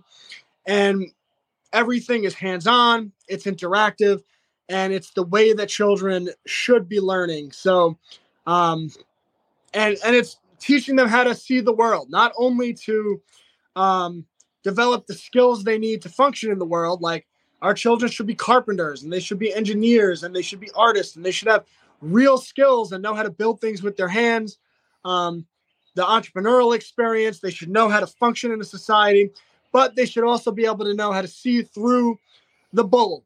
They should have intellectual self-defense. They should understand how to identify propaganda, understand logical fallacies, how to see manipulation. And everything we do is designed to teach children just that. Let's say the whole COVID thing. Let's say you were to teach. Would you teach it? Well, I guess it's a little scary for young kids. I actually created a whole unit study we have. It's one of my favorite unit studies on the medical industrial complex. So you don't have to show them the scary things. What you do is you teach them how the medical industry functions as an industry, right? So you show them how to track the funding, the legislation, how the legislation gets written up, the role that the lobbyists play in that legislation, right? The connection that the funding has to the bills that get put in front of Congress and how they get passed, right? The documented history of corruption, the opioid crisis, the court documented ramifications of the opioid crisis, like Purdue Pharma being fined, whatever it was, $4 billion for kickbacks and bribery. So you show them all of the corruption and how the institution functions as a system, right? Systems thinking. And then they'll understand the ancillary things for the rest of their lives. Like there's things like this, like homelessness is a misnomer. So you know, there's some hierarchy, right? So you need to breathe, and then probably you need to eat and sleep, and then there's sex, and then there's shelter, right? Kind of on the outsides, and those are kind of like the things you need to do as a human being. And these people that they call homeless, what they've done is they've allowed their desire for drugs to interfere. It's probably goes breathing for them, then drugs, then food, and shelters like down the line, right? And so what I feel like society is same with COVID. So COVID was not the issue. It was a symptom of an obese society. So no one was dying of COVID per se. It was the straw that broke the camel's back. There's not one healthy person who died from COVID. I'm going to give you an example of like CNN 16-year-old healthy died COVID. Let me show you this. I don't know if you're going to be able to see this, but so I think this is the problem, and this is why people don't like Trump, unfortunately, too, because they believe this. I don't know if you can see this on your screen, but it's a boy who's probably supposed to weigh 120 pounds, who weighs 320 pounds. He's 200 pounds overweight. He's so fat that his ears are pushed into his head. And it says, healthy teenager took precautions, died suddenly of COVID-19. So it's not a healthy teenager, and he could not have taken precautions, right? It's like holding onto your pillow when you jump out of an airplane. I don't consider that a precaution. And then he suddenly died of COVID-19, and there was nothing sudden about it. It was years of poor diet. How do we protect our kids? I see everyone falling for that shit everywhere fucking around me, even the smartest people in the room.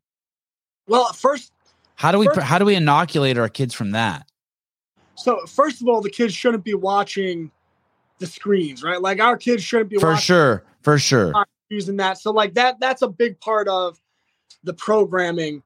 And then like, I don't even want my kid to believe in God. I want my kid to pursue God. I want my kid given the tools to pursue God.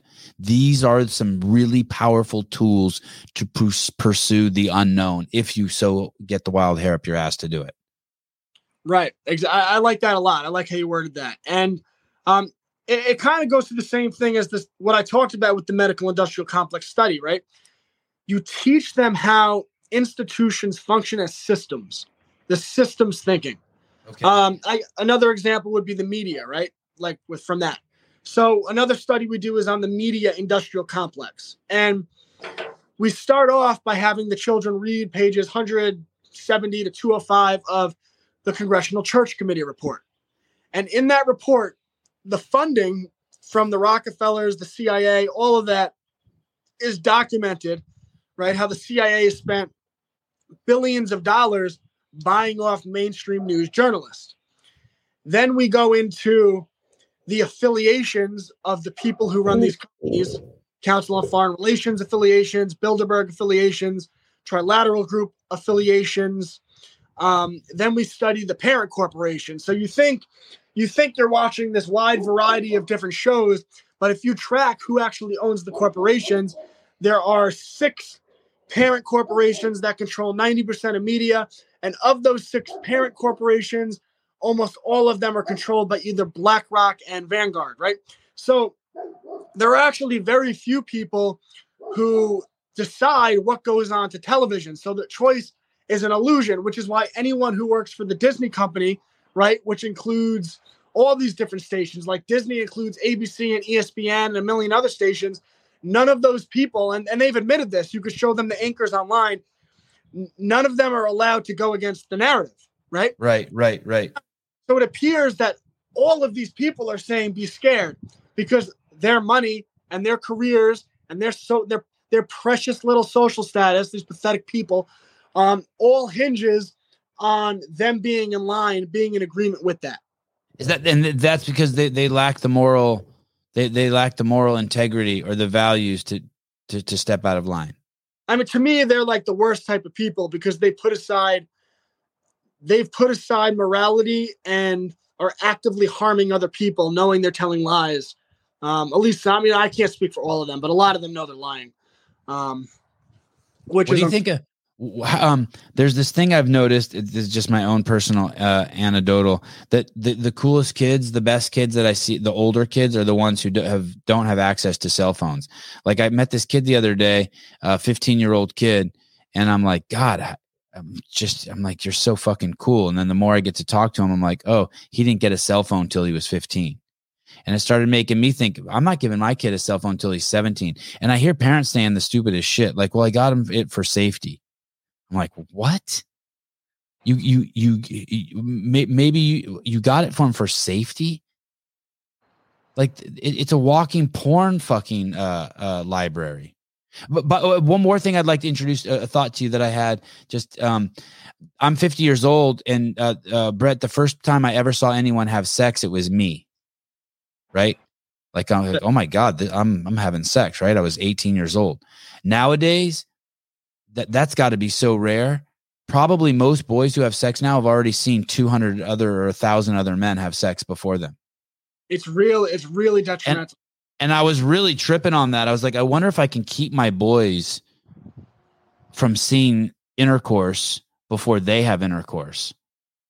It almost seems like it's unfair to the boys, like you're ruining it for them. Like you got out to, like someone's, I hate to be so crass and superficial, but like you get out to Christmas time and someone's already fucking unwrapped your presents and played with your toys. It's like fucked up that you see other people having sex before you get to see it. Now think of it like this. Yeah. They have the ability to make these things difficult for children to get access to. And we know that because the gambling industry, they made it difficult for children to get access to, right? In order to get access to the gambling websites, right, provide proof of identification that you're 18 years old. Right. So they have the ability to do that with pornography so that pretty much only adults could get access to it. And they've chosen not to do that. Wow. And wait, take it a step further. Then do some research on the history, because the CIA and all these groups know this. The history, the military, of how pornography has been weaponized for military function in the world. And that will blow your mind. You'll say, wait a second, they know this and they're making sure our kids could access it? I don't understand. How would you militarize pornography? Just to neuter men? Basic idea behind it. So if you look that up with Palestine, look that up in World War II with Germany, right? And those guys were real, good with psychology and all that stuff. They knew what they were doing. This stuff has been weaponized. The government's aware of it, and they allow our children to see it. And I don't think that's by mistake. God, I never even thought of that. You're right.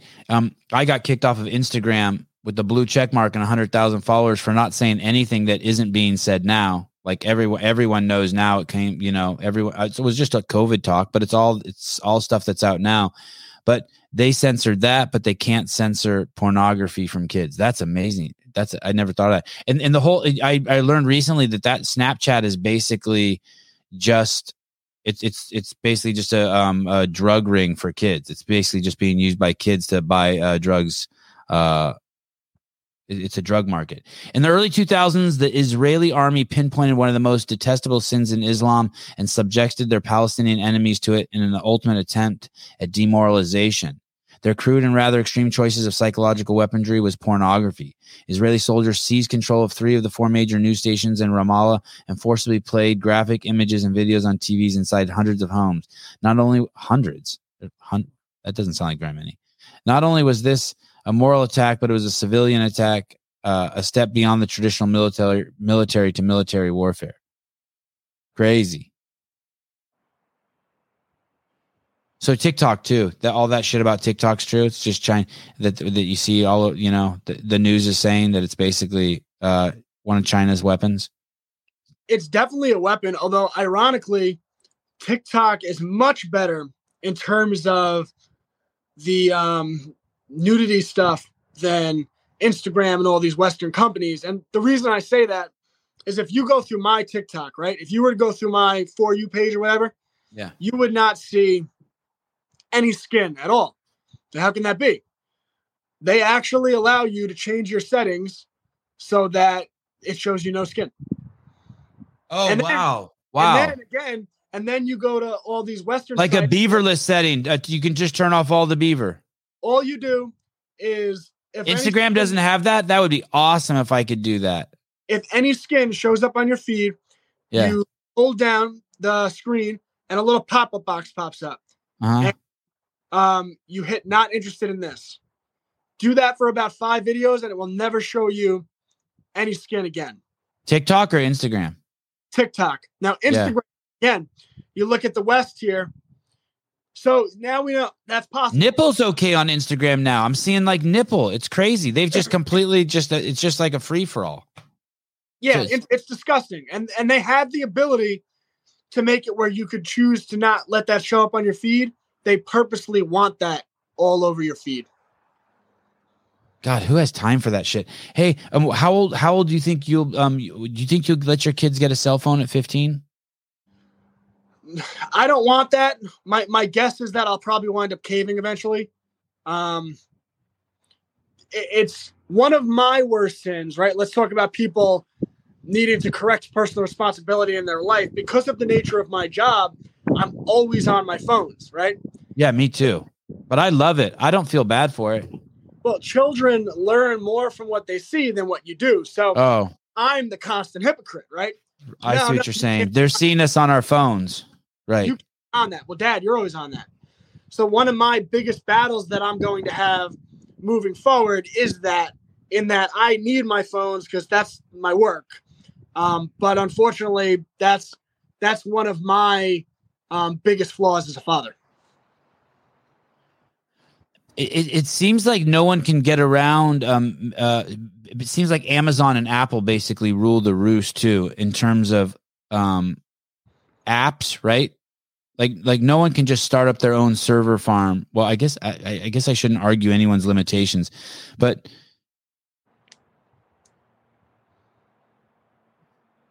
I'm just thinking if there's alternatives, like when we saw Trump get kicked off of Twitter,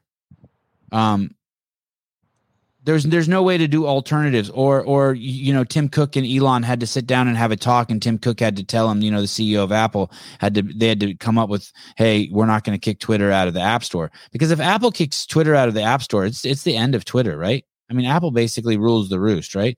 Well, by the way, did you hear that Apple's thinking about buying Disney, which would be sounds terrifying. I didn't hear that. That's interesting. That's scary, right? It's more just more convergence, right? Yeah, I mean, we need separation. I also heard that Apple has enough cash stockpiled to buy any industry in its entirety, meaning they don't have enough money just to buy one airline. They have enough money to buy every airline in the world. They don't have enough money to just buy Toyota. They have enough money to buy every car manufacturer in the world, just stockpiled in cash. That's crazy. That is crazy, right? Yeah. They have enough money to buy any industry in its entirety. Disney CEO Bob Iger hopes nopes Apple merger rumors that you probably didn't even hear. Okay, nopes. Okay. Yeah, that doesn't mean shit though, but okay. Also, the thing with Twitter and Apple is there is an example of how you can get around that. And okay. Gab, right? They were kicked off of the App Store. So Apple said, you can't have an app here. But they just kept going. They said, we don't care. We're not going to cave. And all you have to do to get Gab on your phone is when you go to the website, you click on the little bookmark area and you hit add screen. And then boom, it looks just like an app on your phone. You just right. And Gab actually has their own servers. So they have gained control over their social media site. They have their own servers. They've actually built out their own payment processors, which is amazing. They've built parallel economies. So they're another example of we need to build because people have amazing skill sets. Like Torba, what he's done is amazing. And there should be more people building things like Gab, parallel systems. There's no reason we can't do it. Oh yeah, this is awesome. So Gab, it's like Instagram. Yeah, Gab, it's like a mix of the Instagram and Twitter. But I mean, look at what they do. Go to their marketplace. They have a marketplace, and that's all built out on their own payment processors. They're not reliant on like Stripe and all these companies. They built out their own payment processors. You could do marketing through their payment processors on Gab, based businesses to based people, like that type of thing. What does that mean, based? I keep seeing that when you were talking. A bunch of people in the comments were saying he's based. What does that mean? Just people who are try to live their life in truth, right? They're not like into all the lies of the mainstream, right? They're based. They pursue the truth. They try to live their life morally and virtuously. Is it the opposite of woke? I guess the root of that would be like something that's based, like it's like you have your foot on firm ground, right? Like you're okay. Nonsense. So this is just this definition's horrible. This is from the Urban Dictionary, I think, right, Caleb? A word used when you agree with something or when you want to recognize someone for being themselves, courageous, unique, or not caring what others think. Yeah, I've seen plenty of base trannies then. They woke up that definition. Yep. Yeah, they woke it up. Good. Are you just exploding? Is life good? Is your passion and your purpose getting a lot of attention from a lot of people? Is your shit just exploding? Yeah, we're doing great. We have we basically launched January 1st of last year, and we have over 700 members of our homeschool. Wow. Such a blessing. Social media has blown up. We got 70,000 followers on Instagram. We have probably about 300,000 between my multiple TikTok accounts. Why were you kicked off of TikTok 3 times? What could you possibly do? Yeah, I mean, I've been kicked off a few times. Why though? It's not like, what do you have to do to get kicked off of there? It doesn't seem like you do anything. It seems like, I mean, you're an educator. Well, the first time I was doing a live stream on TikTok and I was going off on critical race theory. You could get kicked off for that? Well, here's what happened. Yeah. So my account got strikes on it for critical race theory. And then I appealed it. And TikTok watched the appeal, and I actually won the appeal. They said they did not violate their terms of service. However, after that, they did an extreme shadow ban. And after that, no matter what I did, none of my videos would ever get beyond like 100 people. So, so I was like, oh, they killed this account. So I just abandoned that account, started over from scratch. Then I had another account that had gotten up to about 80,000 followers, and I made a video on the history of environmental corruption, and Maurice Strong, who was a professional con man who worked for the Rockefellers, and he was like the driving force behind the initial environmental movement. I made that video, and the next day I woke up and the entire account was gone. Wow. Hey, so this is people complaining. You must they must have people going around complaining about stuff they don't like. Yeah, I don't know. So either way, I just made new accounts and it's fine. I just build from scratch again, whatever. Wow. What is this? Twitter has started pushing divisive political and racial division to my timeline out of nowhere. It makes me think Elon has his own agenda. Are you an Elon Musk fan?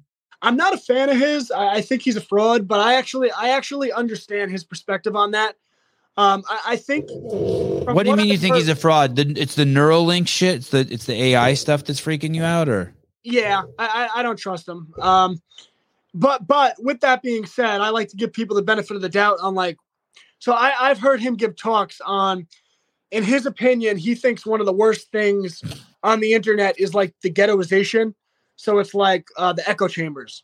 He's talked about this a lot in the past. So after he took over Twitter, one of the things I noticed is all of a sudden, all of these politics that I would never I don't have any interest in started showing up on my timeline a little bit. And I think he did that on purpose, where he put something in the algorithm that is designed to only allow a certain point of echo chamber, and then it just makes another view go in. Yeah, Instagram needs to do that too. I hate the echo chamber too. I hate being pigeonholed by Instagram into what I'm interested in. It sucks. Yeah, I mean, or what they think I'm interested in. I kind of like it and don't like it. Yeah, I agree with the Musk thing. I don't want that woke shit on my timeline. It's annoying. I don't. I'm not into it. But so the other day, I went on vacation. Well, not really vacation, but I left my house and I went to a place where there was a TV set, and I turned the TV set on, and I started exercising in front of the TV, and I put on CNN, and I ended up watching CNN for 2 hours, and I was fucking blown away. I was so glad I got to see it because, they were talking about the Chinese balloons, and I was right away like, holy shit. They used to never say the Chinese virus. And a matter of fact, if you did say that, they said you were racist. But now that it's a balloon, you can say it's a Chinese balloon. And it was just good for me to see that, right? It made me scratch my head. And if I wouldn't have been at this random house where I just turned on a TV and put on CNN, I wouldn't have seen that. And I want to be able to see that shit. I want that shit coming up in my feed so I know what kind of idiocy I'm kind of up against. You know what I'm saying? Yeah, I mean, it's not a bad thing to get perspectives. Yeah. So that's why I said I'll bash Musk for some things, but that I actually think he's probably pretty well intentioned based on his worldview on that. Yeah. Do you think that when you see people like him, do you think go to places like, hey, he's been compromised, he's a CIA plant and shit like that? To me, I just look at where he's made his money and what he's done, and okay, he's money basically doing environmental grifts, right? And he's not a dumb, right? He's made his money doing environmental grifts. He's made his money. He pushes the Neuralink and all that transhumanism stuff that, right? He defended the truck thing in Canada, but at the same time, he's the one bringing in the technology to replace the truck drivers. He kind of comes off as Loki to me. He's the trickster. He's just laughing and tricking and. But I don't know. He's an interesting character. I don't think he's all bad. I just, I think he has a perspective and a worldview, and I don't know. I don't trust him. Heidi Dosman, supporting my favorite podcast. Keep it up. Thanks, Heidi. Hey, what about Joe? Do you think Joe is cognitively just completely absent? Do you think that how far along do you think his deterioration is? I think he would have had a harder time saying that word. Yeah. He's no, he's gone. He's gone. It doesn't matter because he's been a puppet from the start. Right? I mean, he's not a guy that actually has any original or true opinions. He just says whatever his puppet masters want. And that's why they nominated him. They needed a really establishment guy. And he's been a career establishment guy, right? There was like that famous press conference he gave where he was talking about getting, I guess, that district attorney fired in the Ukraine. And then he was, in the context of it, he was like, no, he was talking about someone else. He's like, he's a good fella, right? He's a good guy. Right? What he was saying is he's an establishment guy. He'll lie, right? Yeah. He's a liar. Did you see the same thing happened in the Virgin Islands or Cameroon? Did you see that? What happened down there? No, I did not. So, I think it's the Virgin Islands. Their attorney general there opened up a case against a major bank. I can't remember which it was. Maybe Caleb can find it. In the Epstein trial. This is a couple weeks ago. This country, the attorney general of this country brought lawsuit against a bank that was helping, that did fraudulent stuff with Jeffrey Epstein. A few days later, tensions with Virgin Islands governor over Epstein led to attorney general's firing. 2 days later, Joe Biden flew down there for a vacation. Wow. And the next day, Denise George was dismissed of her duties. Do you mind if I step off for 1 second? No, please go ahead. He has to pee. I outlasted a guest. That's amazing. JP Morgan, thank you. It's just weird how that could happen twice. You think he's peeing outside or he went all the way to the bathroom? I'm going to guess he peed outside. He's peeing on the fence, probably.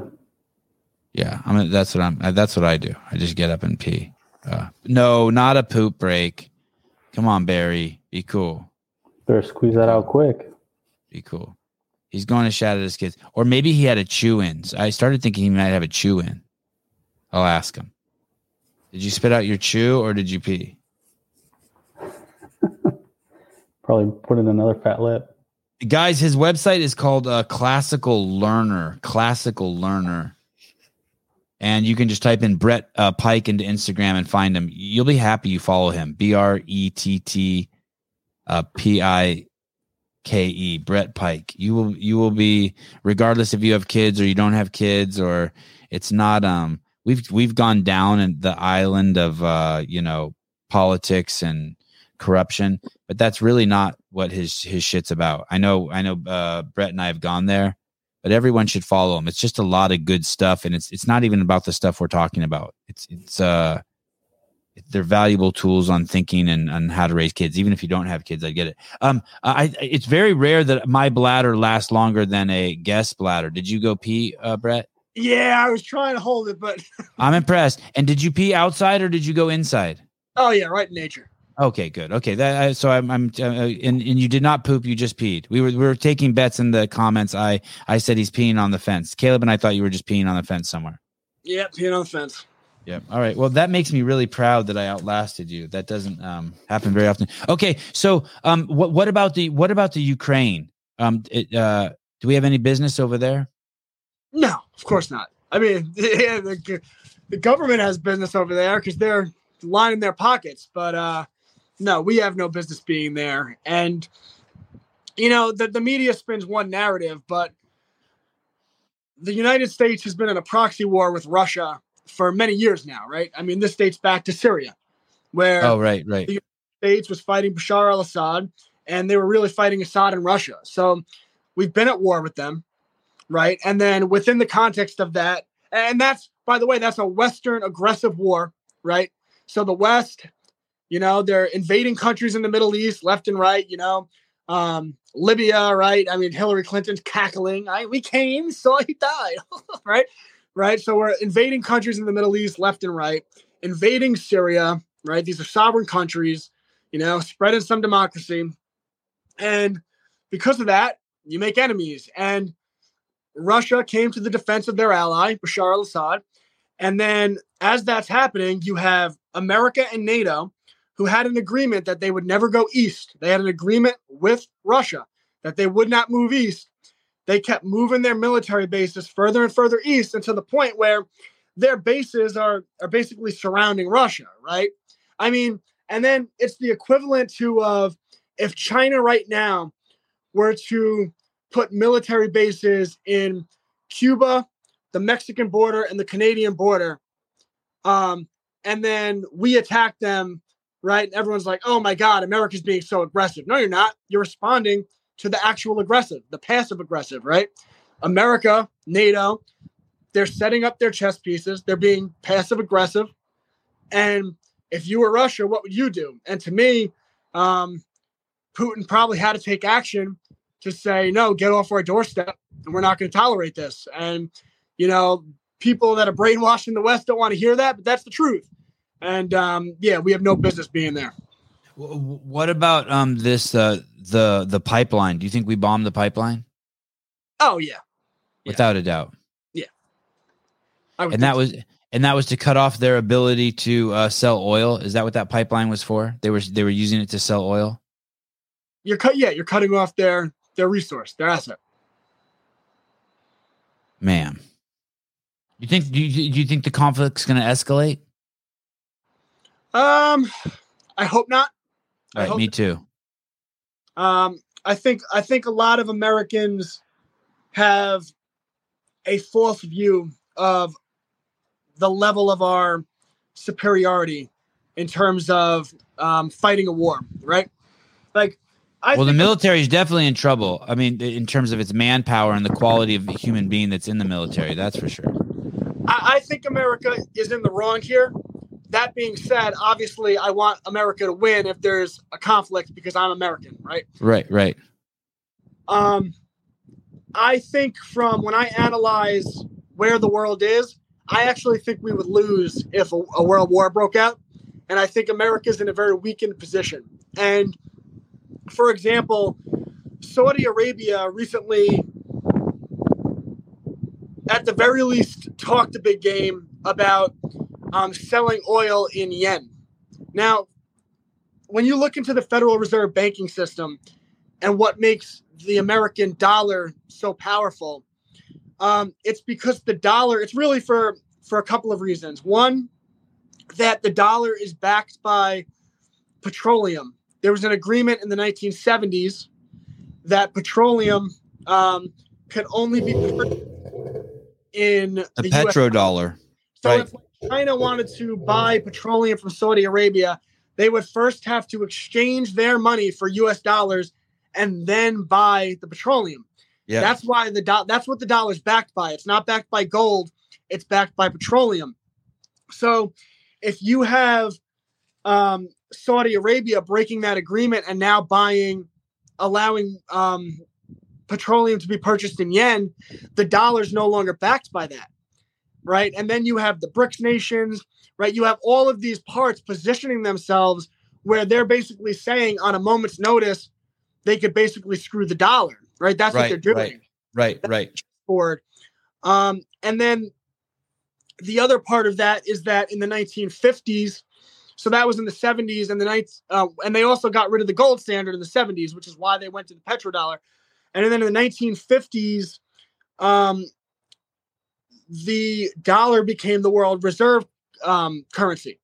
That was, or 1940s or 50s, became the world reserve currency. And basically what that means is other countries print money on a percentage based on how many dollars are printed, or these days put on a computer screen, right?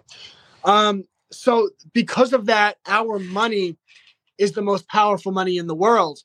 But they've already began positioning themselves to erode that.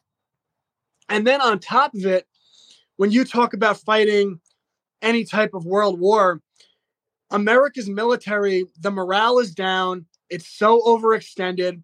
We just lost in Afghanistan. Don't let anyone tell you differently. The Al-Qaeda won that war. They won. We lost in Afghanistan, right?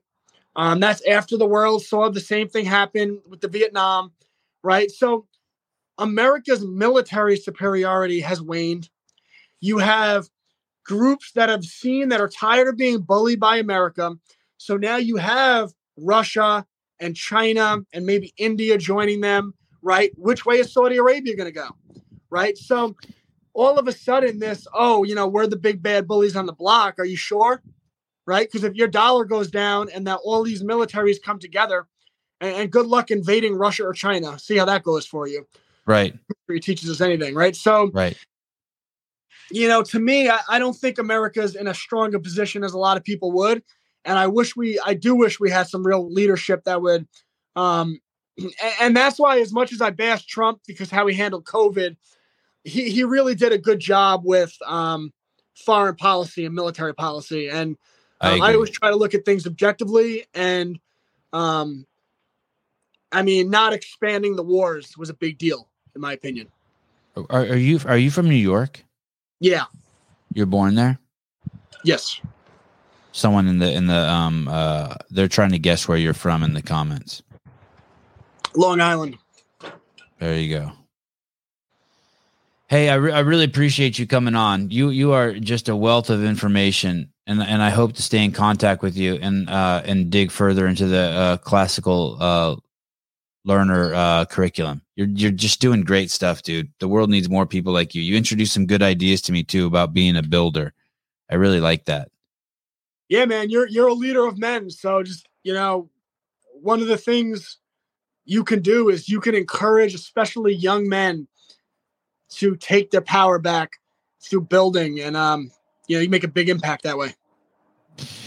Have a great day. Thank you. You have my contact information. If there's anything I can ever do for you, help you promote anything, showcase any of the things you've built, please let me know. Please use me as a resource, man. Yeah, man. Love it. Thanks for having me. All right. Cheers. Thanks, Brett. Thanks, Brett. Bye. Oh, do I just go? Or I can kick you off.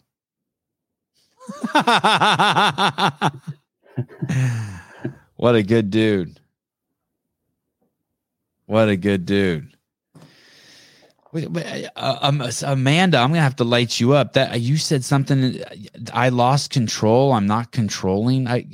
This guy was just a powerhouse of energy. I just wanted to let him talk. What are you talking about? This was like in the first 30 minutes she said it. Oh. He's got. I didn't keep it very organized, but there were so many things I wanted to ask him about. He knows so much stuff, and he has so many ideas and thoughts on stuff that I kind of was like, "Fuck, let's just let this roll." Amanda left. Well, thank you, Philip. There was one guy in there. He was going a little nuts. In the comments? Yeah, Chugs. What was he saying? Is he upset? What is he upset about? He's just saying everybody's a piece of shit. That he's going to last longer than anybody if there's no government because he's Native American. Oh, okay. I think I saw a little bit about that. They actually started YouTube started censoring his comments. Like they cut it down quite a bit. Oh, they did? Yeah, nobody put him in timeout, but I just noticed that they were showing up on here, but not on YouTube. Oh, interesting. Church of Latter-day Saints church leadership is firmly in the NWO globalist camp. The good old Mormons. Chug went back to his reservation. Chug was drinking on the reservation. That's not nice, Jiggy. No, Jiggy didn't say that. Chugs was firing from the reservation. You get a little drinking joke, a little Native American drinking joke. Trish, Chugs thinks we did not know that we're pieces of shit. Oh, we know. We're all sinners. Right? Nobody needs to remind us. Jenna Tolls. I loved it all. Well, good. But schools are a no for me in Utah. Yeah, who was it the other day who said that they moved from California to Utah to get their kids in schools, and they put them in the schools, and the first thing they did when they got there was they put their kid in a classroom and they saw there was the gay pride flag up in the classroom. They're like, fuck, and they pulled their kid out and homeschool their kid now. A friend of mine and a friend of the show said yesterday they were in the supermarket, and I can't remember exactly what it was, but they were standing next to someone, and this person bought ice cream and wiped it down with a cloth. Like a Lysol wipe, a gallon of ice cream, and then like a 2 liter of Coke, and then went to the counter with it and bought it. And that's all they bought. Can you imagine that? Imagine how that bottle and the jar is probably worse than what's on that Lysol wipe. I know, it's crazy. Oh my God. Just eat that gallon of ice cream and drink that 2 liter of Coke if you just want to turn off your immune system for 24 hours. You know what? I'm going to turn my... Oh, yeah, it was you. I didn't want to say your name. It was Allison NYC. It's like, you just want to turn off your immune system for 24 hours and just roll the dice? Just do it. Just go down and get a 2 liter Coke and a gallon of ice cream and hang out. Fuck it. And then use that public bathroom at the beach and lick the floor in there. Ugh. What names? No, I know genitals. No fucking dude from India is going to school me on names. Devesh Maharaj. The Hammer. Just try to school me. School me from India. How dare you? Fucking American.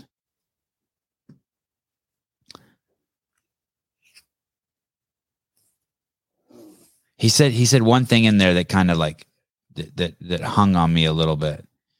That Jesus was 6'4"? No, I'm cool with that. There was a thing where he's like,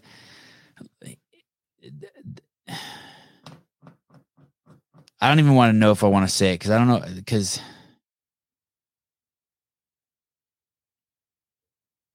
I just don't know where I stand on it because I can't articulate. But basically, it was the fact of showing homosexuality on TV.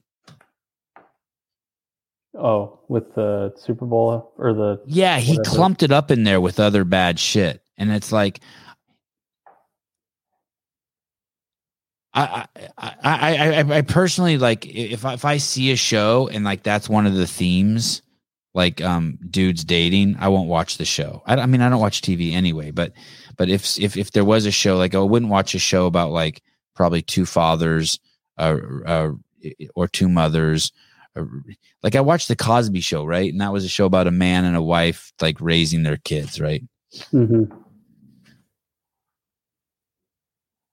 But I just don't think you can just bash it. I can't just openly bash a show. I can't bash someone for being gay. I just can't do that. I don't see anything wrong with. I don't know what that. I don't see anything wrong with it. I don't. If there's if two dudes want to kiss, then so be it. Like if that's what they want to do, if that's what their what's the word? Proclivity. Now, do I think a lot of people, do I think that there's a chance that a lot of those people are fucking damaged goods? Something happened to them to throw them off course at a young age, and their sexuality has been like somehow taken off course, and there's some sort of and proclivity, a tendency to choose or do something. Yeah, like I think that there's a proclivity for kids who get molested for their sexuality to get fucked up and them to either to become gay. I think that there is some validity to that. As much as someone might hate that and be like, "Oh, that's homophobic or transphobic," it's not. It's just algebra. I'm just trying to figure out the math, right? If your parents did something to you around food, let's say, as a kid, then you might end up with some sort of eating disorder. If someone fucking diddled your cock or put their thumb in your ass at a young age, there's a chance you might end up becoming gay or lesbian. It changes the trajectory of your who you're attracted to. There just needs to be honest conversation about it, I guess. There can't be like these taboos and like we're afraid to figure it out. I mean, we had Garrett Glinton on here. I got to have her on here again. And we touched on that subject. I mean, it's a totally fair subject. If you're raised by vegan parents, there's a chance you'll be fucking vegan. If you fucking come across a pedophile, could fuck you up. Change your shit up a little bit. I didn't realize porn. It's weird. I guess I don't fuck with porn too much, so I don't realize the dangers of it. It's like fentanyl, right? It's just not. It's kind of not real to me, even though like that movie made me cry. Is fentanyl real to you? Yeah, it is. We've used it. Yeah, we had a guy. I think I've told this before, but we gave a guy fentanyl one time when he dislocated his ankle, and when we were driving him to the hospital, he was like tripping out, yelling at the back window, saying that the Grinch was chasing after him. Oh shit! Yeah, I mean, obviously we gave him like a medicinal dose, like enough to like alleviate his pain. A medicinal dose, I guess a more specific dose. No, it's fentanyl. is being gay a decision? When did you decide to be straight? Yeah, no, I'm with you. I don't think what I'm saying is in conflict to that. If I take a spoon and I bend it, it's not the spoon's decision. I mean, I think I don't think what we're saying, Trish. By the way, I'm reading into what you're saying, but I think you're posting that because you're thinking that I'm suggesting it was a decision. But I do suspect that a large majority of people who don't do the norm with their sexuality, that it was influenced by being sexualized too young. And I do believe in that. I do believe you can sexualize someone too young. Yes, I do believe that. Oh, okay. Sorry. So Trisha's saying, sorry, I did not think you were saying that. I think that's what he's saying. I don't know. I'm not sure what he was saying, but I think he thinks that being gay is wrong, which is kind of a vague word. Being gay is as wrong as, if it is wrong,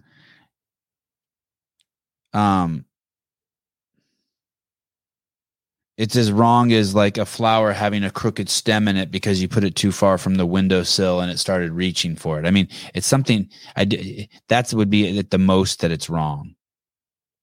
I mean, I would imagine my sexual desires stay in such a narrow, primitive fucking lane. Like, I'm like, I can't imagine if it got outside of that lane.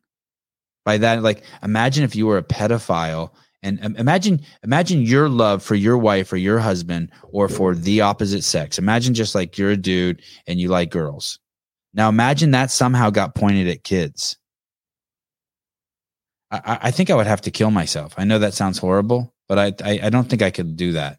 I don't think I could live with myself because that force can't be stopped. What do you do with pedophiles? And so I mean, and you don't want to ask me that question. I mean, what do you do with that? Like, it's like if it would be like if I just looked in the corner of my office here and I saw plants like growing in through the corner. They had penetrated. I would have to wouldn't even let even a little bit of it in. I just would kill it. And I would go outside and look for where the plant is and I would fucking uproot it. And I would take precautions that the plants never penetrated. It's probably pretty severe. I don't want them compromising the structure of it. Oh, here we go. Jethro, my 14-year-old son is gay. We knew from around 3 years old, never sexualized. Okay, fair. All right, fair. Yeah. Jethro, what do you think about the rest of the stuff I'm saying, though? Do you think that what do you think about what do you think about? You think you're just born that way, just to, like, in his mind, for whatever reason, he's attracted to men the same way. I wonder if they're attracted to, if boys are, yeah, I'm assuming it's boys are attracted to boys the same way we're attracted to girls. God, holy shit. That sounds almost scary, to be attracted to boys.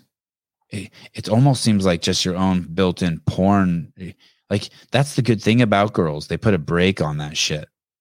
Like we've talked about before, you got to at least go out and, if you want to get a girl, you got to invent a light bulb or something, or build a house.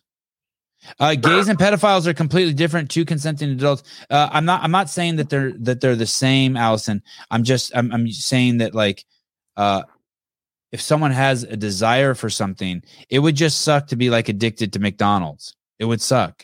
It would suck if that was your go-to. I wouldn't want my go-to to be kids, and I wouldn't want my go-to to be men either. Caller, hi. Hey, it's Jethro. Hey, Jethro, what's up, dude? Yeah, so what you're saying is he was always more on the feminine side, even though we never promoted him being feminine, to the point where he was playing with dolls, never with cars, never with toy trucks. We always realized that, so we let him do what he wanted to do, to the point where he started to pretend he was wearing dresses.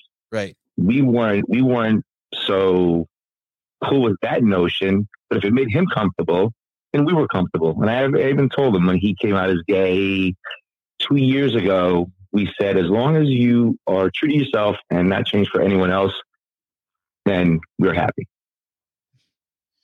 Do you think he'll maintain that when he gets older? How many kids do you have? 4. I got 4. How did the other kids take it? Well, they saw him grow up as feminine and coming out as gay, so it was no big deal. And are they protective over him? Very. Very, yeah, I guess. And are they other boys or are they girls? 2 boys, 2 girls. So he's the second boy, and I have an older son. It's just crazy because I'm Puerto Rican, and you would like to think that as Hispanic, people are more liberal, but to be honest, Puerto Ricans are a lot more conservative than you think. So when my mom heard about it and we told her, listen, he's come out as gay, she said, oh, well, he's still young. He still has to figure it out. Well, we knew from the beginning. It's just like, no. So my mom took a little bit of time to get used to it, but she's totally taken to it now. So, how has it changed his, how does he dress? Just like a quote unquote normal boy. Okay. And what about the trans thing? Is he confused about that at all, or he knows that he thinks it's weird and he hates that. Yeah, it's fucking up his weirdest. He thinks it's the weirdest thing in the world. And he said, why would I ever change my sex? That's the weirdest thing in the world. I love being a boy. I'm just gay. Have you remember? He's 4. Go ahead. Oh, no, go ahead. When I was 14, I was like fucking crazy. I was obsessed with girls.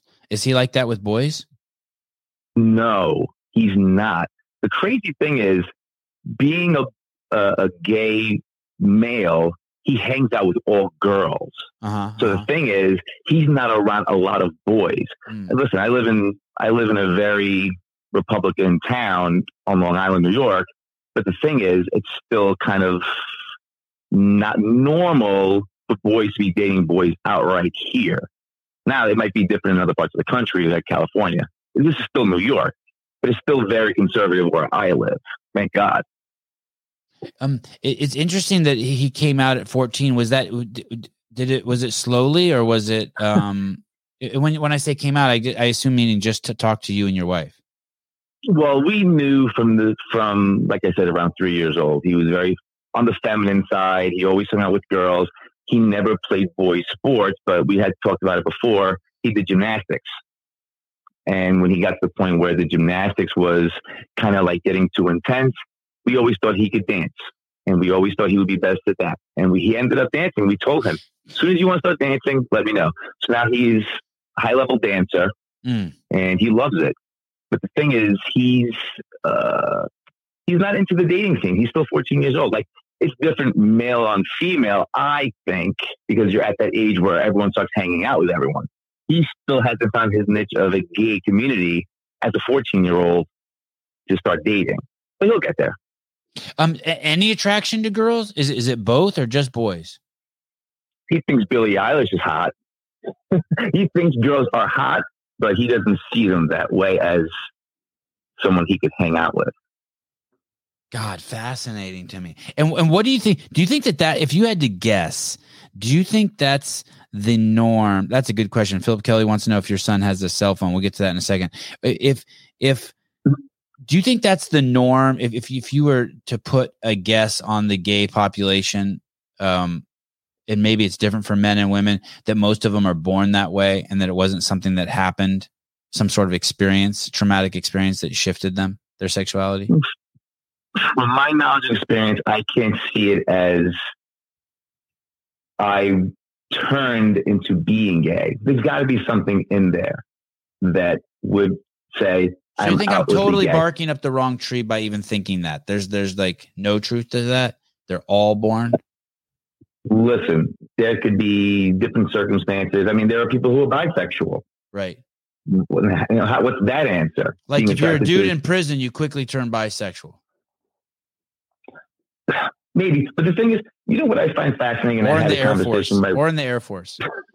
Sorry, I'm just seeing if Caleb's listening. I'm seeing if Caleb's listening. All right.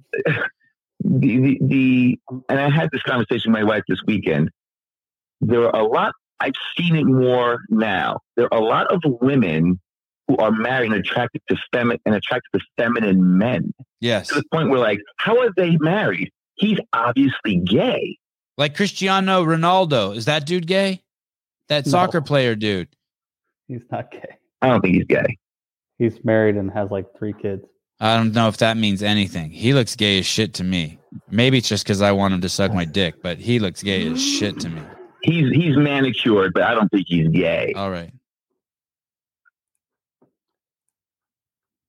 So you because of what you've witnessed, but you do think that it is, even if you did have some experience that pushed you towards being gay, you already had it in you. Yeah. That just helped you along. Man, I was one fucking hair away from being gay then. I feel that shit creeping, but I got it way under control. You might have been, buddy. David, easy, buddy, easy. David just said, Sevon, you're gay. What about a cell phone? And David, I am not gay. Ask your mom. What about a cell phone for your kid? How old was your kid when you how old was he when he got a cell phone? Right around the same time that he came out as gay, so 12 years old. Yeah, interesting. The phone made him gay. Let's end the conversation there. The phone made him gay. Okay, we'll leave it as that. Hey, I really appreciate you calling. You I love you guys. Your son is a very lucky boy to have a father with such a good head on his shoulders. No, we're lucky. We're lucky to have him. Yeah, that's true too. We're lucky to have him. As you know, with 3 boys, I'm lucky to have this guy. Yeah. Well, congratulations, brother. Later, dude. Thanks for all the support on the show. Yep. See you, Jethro. My pleasure. All right, guys. All right. I would like to hear more from Jethro. What a badass man. I agree. I was starting to look into studies about sexuality and like testosterone, like correlation, because they were debating it in the comment section. Jethro seems so sober compared to me. You think so? I don't understand why anyone have any concerns over other people's sexual preferences. Well, I mean, I don't want, I want to agree with you, but I can't, because if you're into kids, I just can't, I can't do you for some reason. If that's your preference, I just can't have you. I don't want you anywhere near me. Sorry. I mean, I'm not sorry. Just the way I am right now.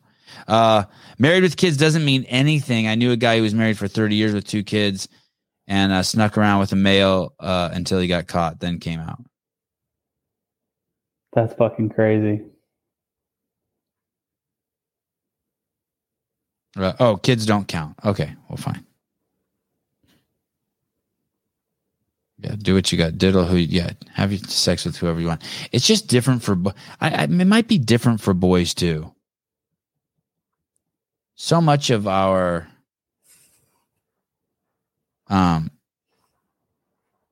identity, so much of our makeup is what we do with our penis. That's fair. I like that, right? What did you say? Sure. Do the finger diddle again. This. I'm so lucky I didn't get diddled. Holy shit. I'd be gay as fuck if someone would have got me. You just appreciate the human form now. Yeah. If some guy would have pulled up in a van, offered me a Snicker bar and showed me his dick, and I touched it, I'd be fucking. This would be called the Sevon Podcast. This would be called the Gay Podcast. I mean, if I could change the title to it.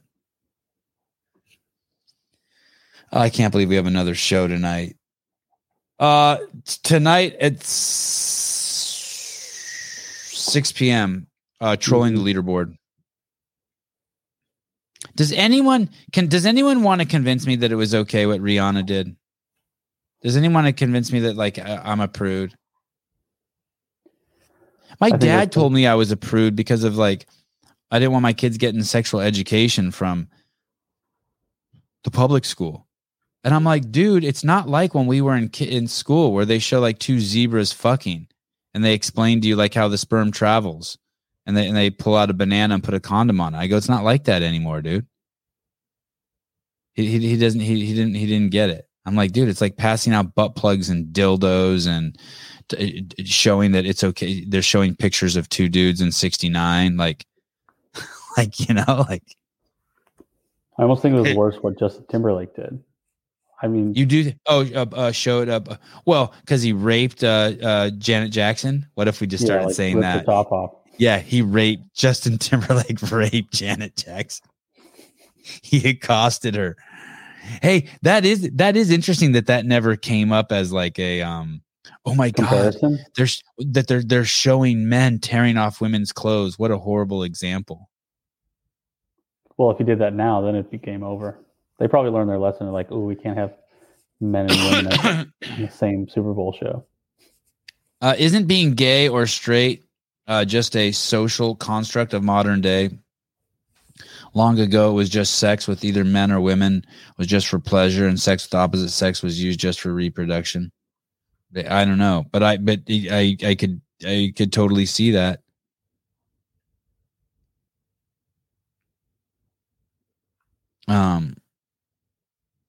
Oh, it did, Janelle. It was all over it did, Sevon. It was all over the news for weeks. I remember being all over the news. I just remember it being like it accidentally came off because it got caught on his hand or something. Oh, really? It killed her career? Nipplegate killed Janet Jackson's career? I had no idea.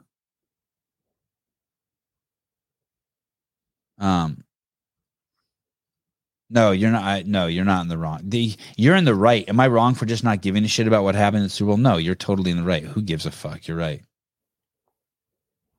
Oh, you want to see it? Can we show her diddling her?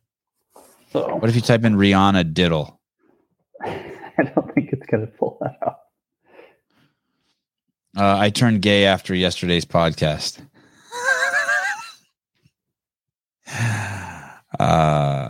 Well, it's great that Jethro called. It's oh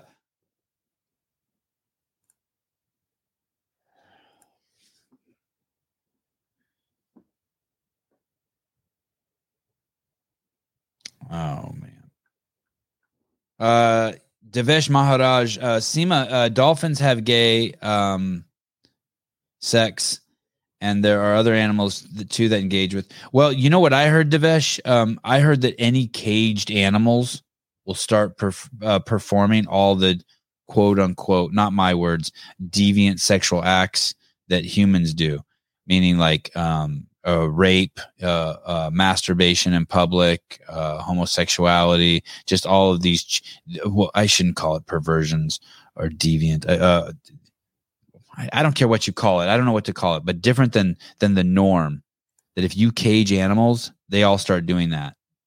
The cannibalism, they do all sorts of shit. You put animals in clothes. There it is. Look it. Nice. It's nice. It's nice. Oh my goodness. Oh, I didn't know she put a finger in. Oh shit. Oh my God. So she actually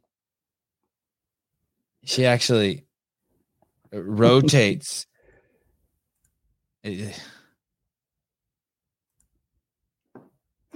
That's great. Yeah, I still think the Janet Jackson thing is worse. Chimpanzees rape in the wild and eat each other's babies.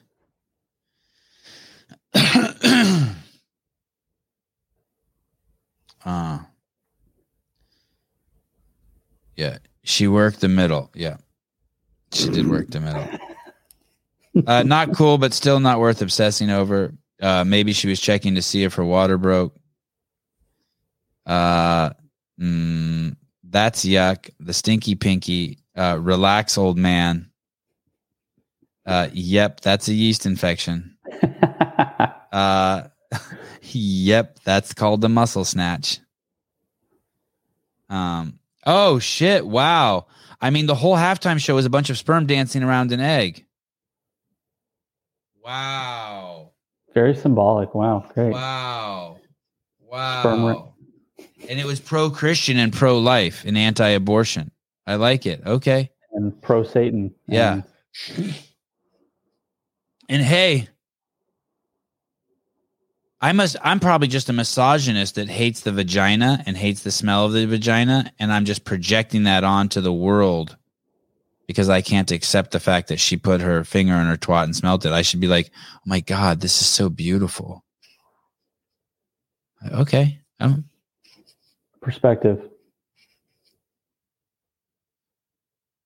Yeah, Trish, maybe she was just promoting vaginal health.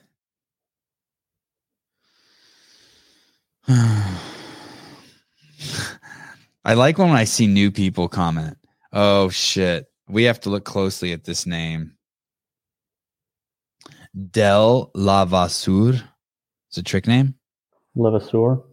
Levasseur. Chimps and baboons do whatever the fuck they want.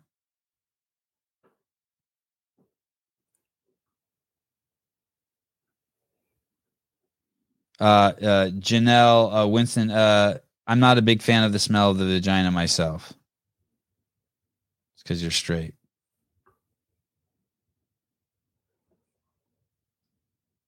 She did not. You're correct, Allison. She did not actually put her finger in. She made the gesture of putting in. She didn't just do this. She did this. Are you familiar with this movement? That's when you curl around the pubic bone, I think, and you funk, and you get the finger in there. You know, I guess you push your finger over the man in the canoe, and then and into the hole. Smush him. She flat fingered it. He smushed the man in the canoe. And then no, and then she sniffed her finger. That was not a crotch grab. That was not a crotch grab. That was not. That was a. Heidig. That's father in Armenian. Heidig. Yes, son. This is football. Yes, it is, Avi. Oh, why was that girl touching her vagina and then smelling her finger? Because it's football. It's and when the athletes are resting and regrouping, this is what we do. We watch women touch their vagina and smell their fingers. It's no big deal. Oh, kind of like the dogs at the dog park. Like after they throw the ball and they get tired, they just walk around in circles sniffing each other's vaginas and penises and licking them. Yeah, exactly. Just like that. God, Avi, you're so smart. Thanks, Heidi. Mom, can I smell your vagina? I don't really want that to play out like that. My kids aren't even into TV. Yesterday, I needed to watch 2 hours. No, I needed to watch 1 hour of golf, frisbee golf. And I had 2 hours to do it. So I fucking just beat the shit out of the kids from fucking like 9 to 1, right? Like not like physically beat the shit out of. Well, physically beat the shit out of them, but not hurt them, exercise them. You know what I mean? Like just work them, right? Take them to the beach, make them run around in the rain, bring them home. They ended up doing, they did 100 devil's press. They did 200 burpees after the 100 devil's press. They did the treadmill, just tons of stuff. And then they're exhausted. And I'm like, okay, guys, you're going to have 2 hours to eat. And and it's pouring here and freezing. And I go, and you can watch a movie, and then we're going to jiu-jitsu and striking for 2 hours. They're like, awesome. And they wouldn't even watch TV. I couldn't get through 1 hour of golf in 2 hours because I bought them these lightsabers, and all they want to do is beat each other with them. So every 10 minutes, I was in the house yelling at them. Finally, I took them away. If he dies, he dies. Right. I should have said that. One of my sons, Joseph, has a broken toe, but for some reason he can still go to lightsaber battle. Is that really how you know if your kid's gay? He wants to play with dolls and he's into gymnastics? Is that like some of and wear dresses? I don't know about that. I've seen kids do that and they don't turn out to be gay. So Sevon never getting sponsors. One of my kids can cartwheel like a fucking champ, and he likes dolls, and he wanted to be Elsa for Halloween. But he also loves a fucking lightsaber. And he loves a fucking Tonka truck. Maybe he's bi. What do I care? What do I care? I'm trying to see if my wow. My friend is coming. I hated Barbies and wanted Hot Wheels track, and I'm not gay, but I also know a lot about disc golf. Definitely gay. Just after last no, night, autistic. or? Autistic. I think a frisbee golf is you're autistic. You can't be a part-time gay. What does that even mean? What's LARPing? Live action role playing. Oh, it's like when they dress up in like, it's like what Dale did, where he dresses up in like a night. Oh, Dale was a LARPer? Essentially, yeah. Okay, watch this. We'll play a game here, and Caleb is the contestant. Okay, you guys ready? Caleb, Jacqueline Solkis says, I'm surprised your kids aren't in gymnastics, Sevon. Caleb, with your deep knowledge, we've spent a lot of time together. Why aren't my kids in gymnastics? Let's see if Caleb can figure this out. Oh, shit. Why? I feel like you've said it before. Aren't my kids in gymnastics? Aren't you waiting to put them in gymnastics? No. I don't remember. Isn't there like a theme music down here that's like to be like doo, doo, doo, doo. Who wants to know? Who knows why my kids aren't in gymnastics? They have to wear masks. Mason Mitchell for the win. Caleb, pack up all your shit and get out of your office. Mason, you're in tomorrow. Say bye to everyone. I should have guessed. Del Lavasseur, 1999. Great show as usual. Thank you. I really like your picture. If that's really you, you're awesome. I think it's one of those AI pictures like the one they did of you. God, it's so good. So good.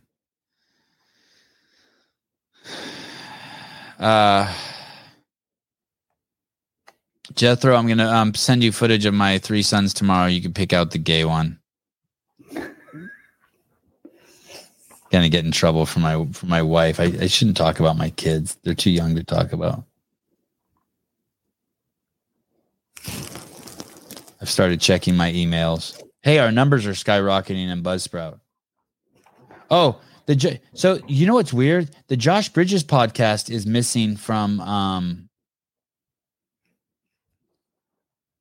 Buzzsprout, from StreamYard, the download.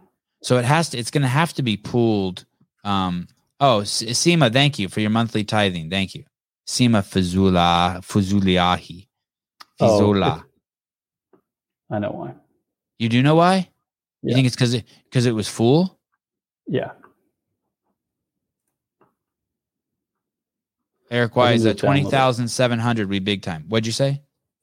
I'll just pull the audio and then from a website, and then I'll do it. From like YouTube?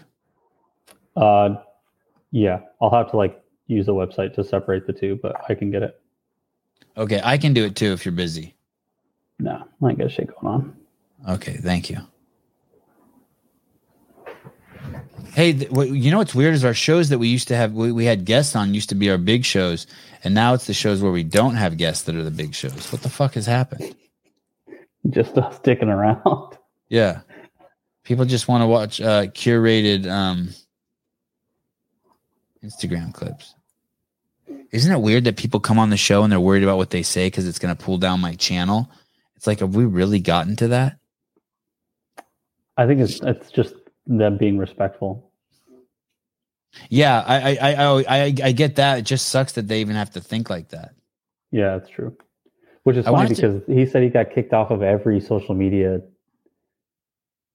platform. Yeah. So he knows. There was a comment on here on YouTube that I wanted to read you guys that someone said. Oh, okay. This is from YouTube. Some guy named Ryan said he wrote this in the YouTube comments. He said, "Today, Sevon likes guys with bravado who pound their chest. Ooh, i.e., Jake Paul, Travis Bajan. 2 days ago, Sevon is saying guys who puff their chests are battling with inner gayness and points the comments at Jocko Willink and David Goggins." I wrote back to him in the comments and I said, that is not correct, Mr. Ryan. You are conflating chest pounding with posturing to be a man, and I forgive you. A cowboy does not dress up to be a cowboy. His clothing is functional. It's not a prop to convince you or anybody he's a cowboy. Do you see what I'm saying, Ryan? I don't do anything to prove my gender. My man qualities just are or are not. Meaning, I don't think Jake Paul is doing his antics, or Travis Bajan is doing his antics, or Conor McGregor is doing his antics to prove that they're men. They're just expressing themselves, and it just so happens that a lot of people with a penis and balls do express themselves that way. The same way a cowboy doesn't wear the chaps and the cowboy hat and the spurs and the gun to convince you that he's a cowboy. Those are all things that have functional use. I think the chaps are so that you don't get the sweat from the horse on you, and so that when you're riding through the brush, you don't get cut up by it. I think that's what it's for. I don't know. The guns, to shoot bad guys, cougars, mountain lions, injured animals out in the wild, rattlesnakes, etc. Maybe rob a bank or two. The spurs are to prod the horse so that it will listen to you, and the hat is to keep the sun out of his face. And that chest pounding it's interesting how those things I understand if you listen to my show while you're drinking, it's fun. Drinking can be fun. But commenting on YouTube and drinking are not smart. Oh, I hear a jet. Is that our tax dollars? That's your tax dollars. Nice. It's nice. I don't know what chaps are for. Can we look that up? I really don't. I don't know what chaps are for. I think it's to prevent chafing when you're riding the horse. It is? Okay. I mean, can you imagine if I wore a motorcycle helmet around just to convince people that I had a motorcycle, even if I didn't have one? I just carried it around with me. Yeah. Ride a Kawasaki 1000. Yeah. There you go. Chaps. Functions of chaps. Assless chaps. I know what assless chaps are for. They're all the same. Did you know that? They're all assless? Yes. Chaps. So it's just redundant. Chaps. They are a protective garment to be used when riding a horse. I better get my wife some then. They're a protective garment to be used when riding a horse through brushy terrain. In the modern world, they are worn for both practical work purpose and and for fucking posers. They're buckled. We lost the actual. Anyway, they're usually made of leather. In the modern world, they're both worn for practical work purpose and for exhibition or show use. Chaps have also been adopted for use on motorcycles, particularly by cruiser-style motorcycle riders. The Iron Horse.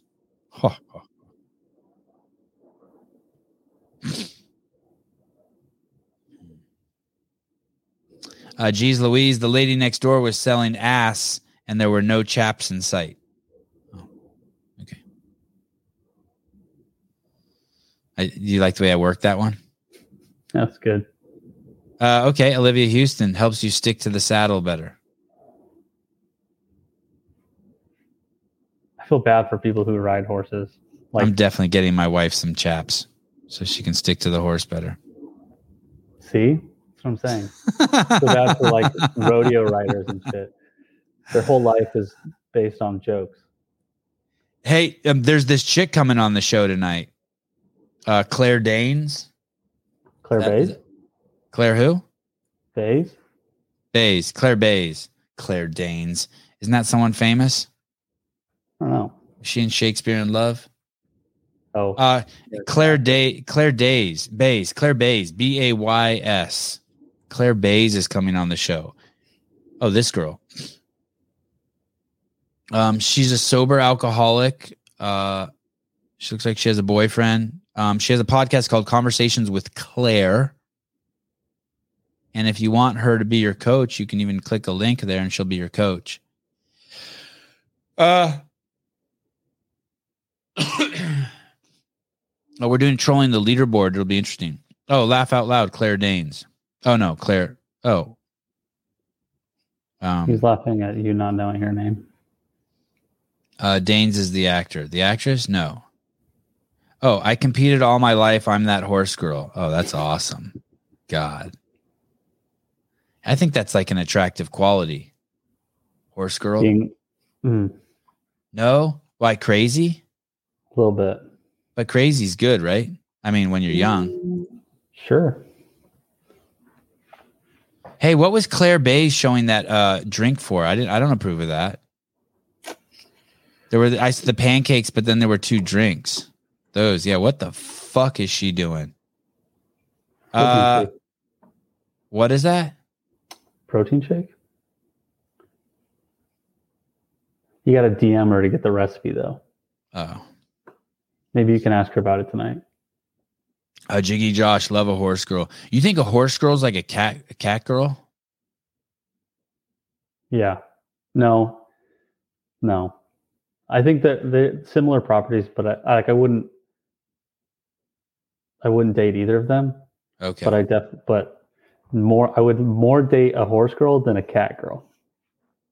If there was like a woman behind a door over here and a woman behind a door over here, and it was like, this girl owns a lot of cats. This girl knows how to been riding horses for years. I'll take door number 2.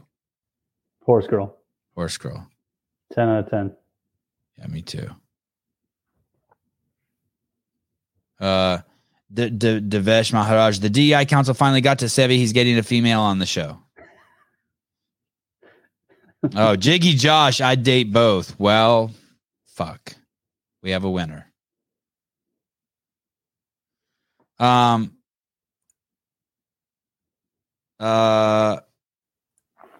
Yeah.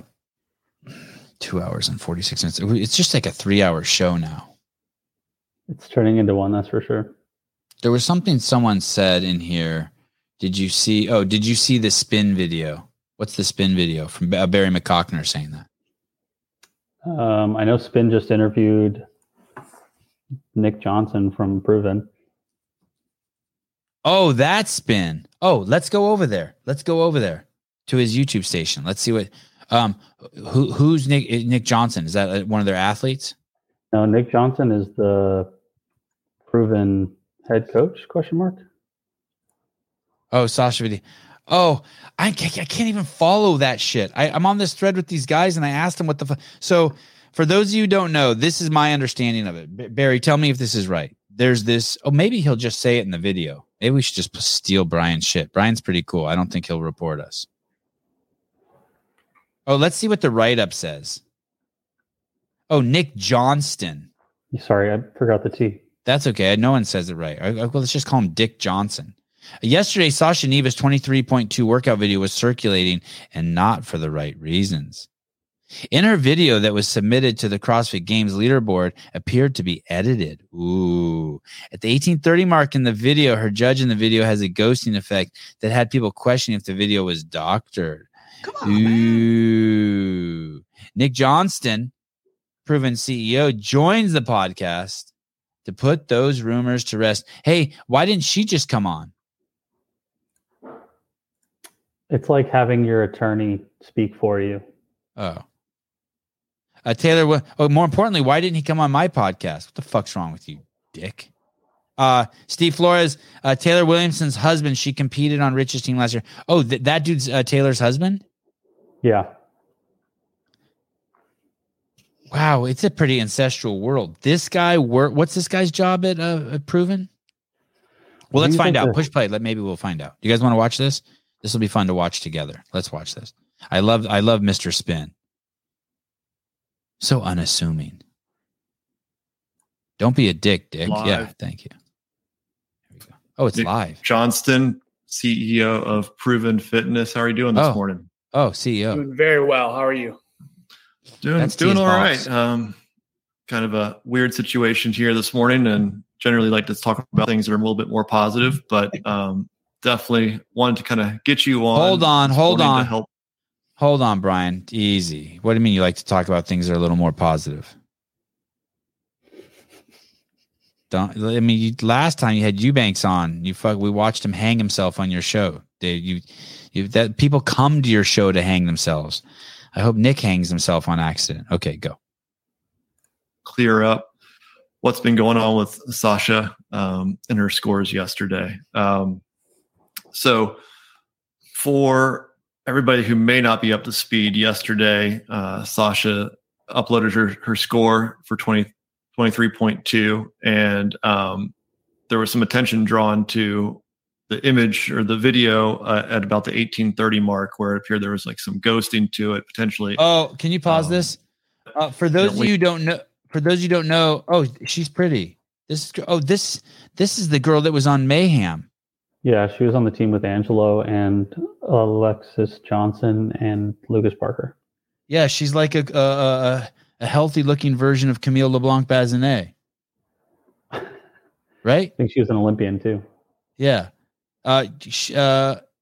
Okay, so this is the girl we're talking about. She had an unfortunate incident, it appears, that Mr. Spin's talking about. Okay. So Sasha Neves, she used to be Mayhem, and now she's proven. Uh-oh.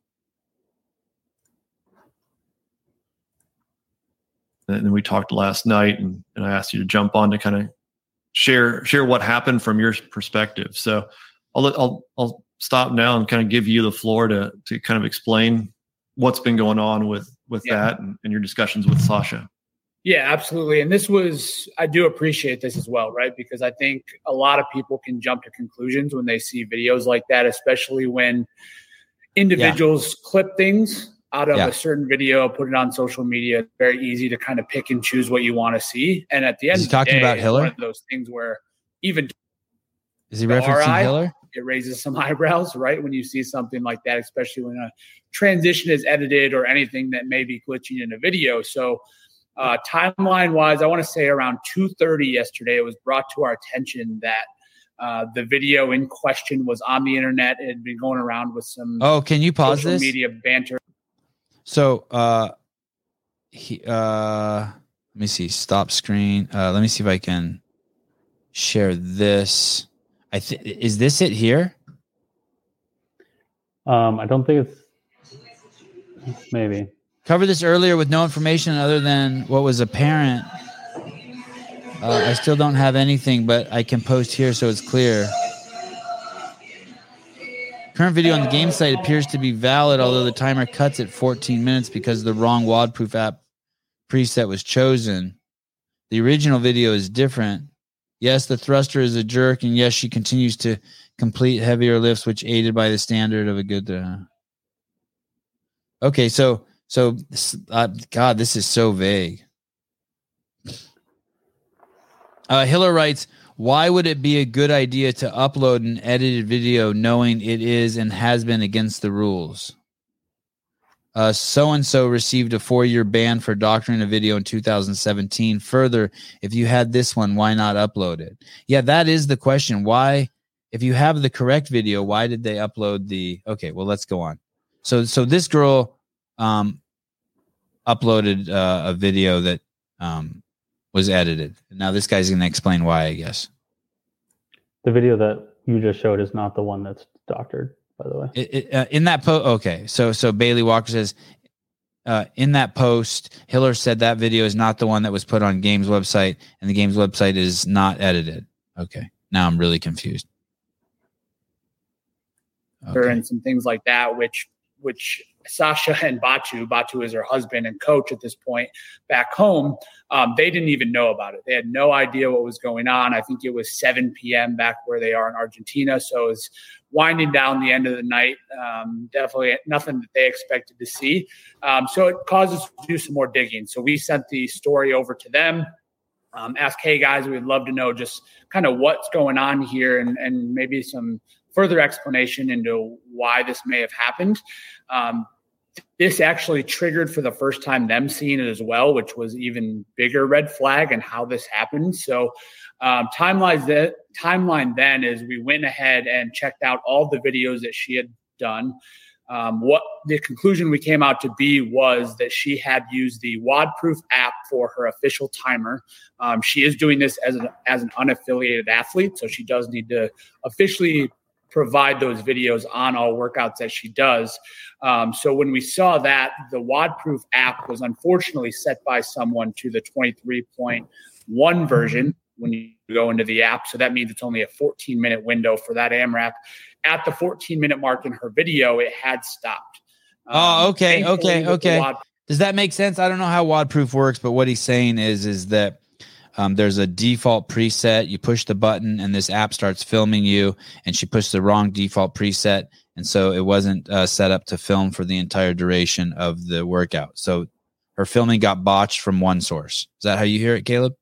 Yeah, that's how I hear it as well. Okay, let's see if she had a backup camera going. Wow, that would be genius if she had a backup camera going.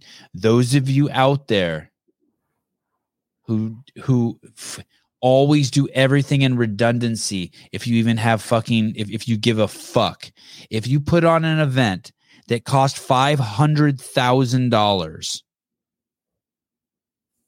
and you don't have everything in redundancy that when you're recording it, you are a tard. You know who I'm talking to. On top of that, if you're recording something and you give a shit of it actually being recorded, you put headphones on, because audio is almost always more important than video. You never take audio for granted. That's why we wear headphones, not to be cool. Action. Proof app, it does keep recording throughout your time, whether you want to show plates or you want to do whatever your name intros at the end, which is awesome for them. And this definitely shows the validity of that app in this case, which is great. But in Sasha's case, being new to the app and being new to being an unaffiliated athlete, she thought that video would be invalid because that timer was not officially in the video, right? So what she did was had a GoPro in the back corner, and that's the video everyone saw, the one that she uploaded. That was going to be her then official video because there was a clock in there. Now, digging even deeper, and this is where the layers kind of start peeling back and we start seeing the real truth of what happened.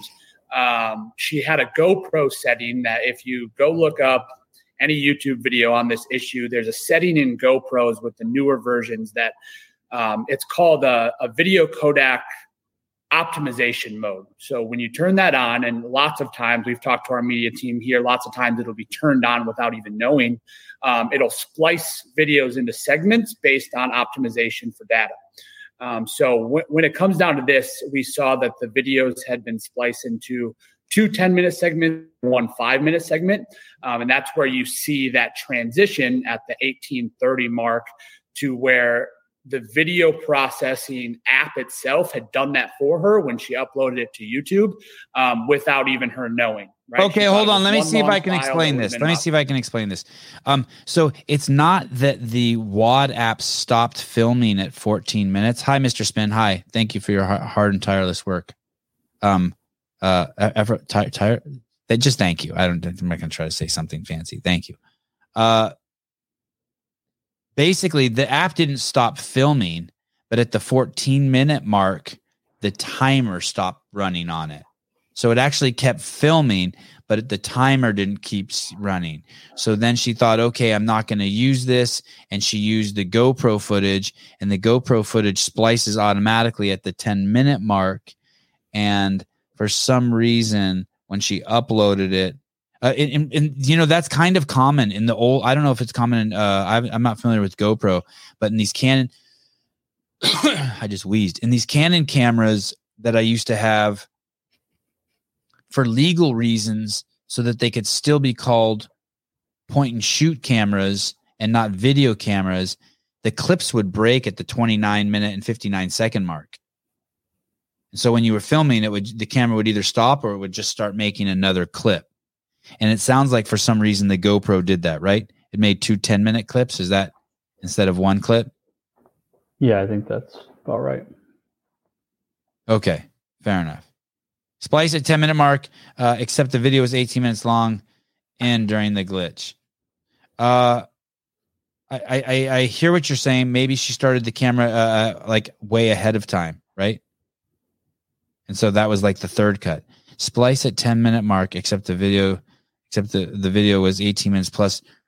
Wasn't that workout was a 15-minute AMRAP, right? And then with a 5 minutes at the end to do a thruster? Correct. Oh, here we go. There's the explanation. So GoPro chops it up based on the size of the file, not the duration. Okay, not the time duration. So it doesn't do every 10 minutes. It's every 2 gigs or something. Okay. Oh, yeah. And yeah. I've heard that before 400 megs or something like that. Wow, look at you. Where did you find that? You found that on the internet? Or you just know that? No, that's just what Spin said. Oh, where? Where did he say it? He just said GoPro chops it based on the size of the file. I know, but how'd you come up with 2 gigs? Because I've heard that before too. Oh, that was a guesstimation. Oh. Okay. All right. Do we need to see any more? Let's watch a couple more minutes. Let's see. Dude, this has a shitload of views. Spin's killing it. 5 minutes long. So she uploaded to YouTube without checking at that 18:30 mark, had no idea it was there. And unfortunately, and fortunately, right, somebody brought this to our attention that the video had been transition spliced together. Now, the first thing that was obviously brought to our attention and probably everyone's attention when it came to social media was the first thruster was a no rep, right? And that was never in question. That was something. Oh, look, he got a splice. Brian Spin spliced his shit right there. Oh, fuck this interview. Even this interview is corrupt. Can't trust it. All right. You want to keep going? Wouldn't it be seamless if you put them together? Well, theoretically, right? I think technically you'd have to edit it then. Now, you would think the GoPro would have some sort of, like when she uploaded, it would have some sort of software, stitching software that would bring them exactly side by side at the exact frame that they switched. My internet dropped at this point in the interview. I had to use my hotspot on my phone to continue streaming. Shit. Sucks to be you. Okay, keep going. That was something that I think we went out here. Ryan, can you looks like I just got back on my internet's been out. So it just went out on me again. So I'm using my Wi-Fi hotspot. So he did that hotspot pretty fast. Just what I was saying was the first thing that came to our attention, right, was the no rep on the thruster. Which great picture with the hotspot. We could all tell that was a no rep. And what people didn't see in social media was that wasn't her last lift. Mm-hmm. So that was never counted as a thruster. Batu obviously told her, hey, and she knew you jerked that rep. That's a no rep. Let's go ahead and hit the next one. And she did successfully complete her last lift. And that was a 205 that she posted. So that was no issue. The bigger issue, right? 205. Do that in my sleep. And everything that had been transitioned together. And like I said, that was just a GoPro setting that upon sharing to the YouTube app, it just did it for her. It's completely on her and her as an athlete and her team to have looked at that further. I think and check that out.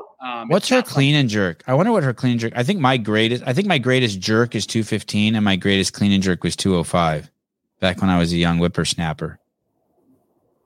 I never thrustered 200 pounds. That's for sure. It's fucking nuts, right?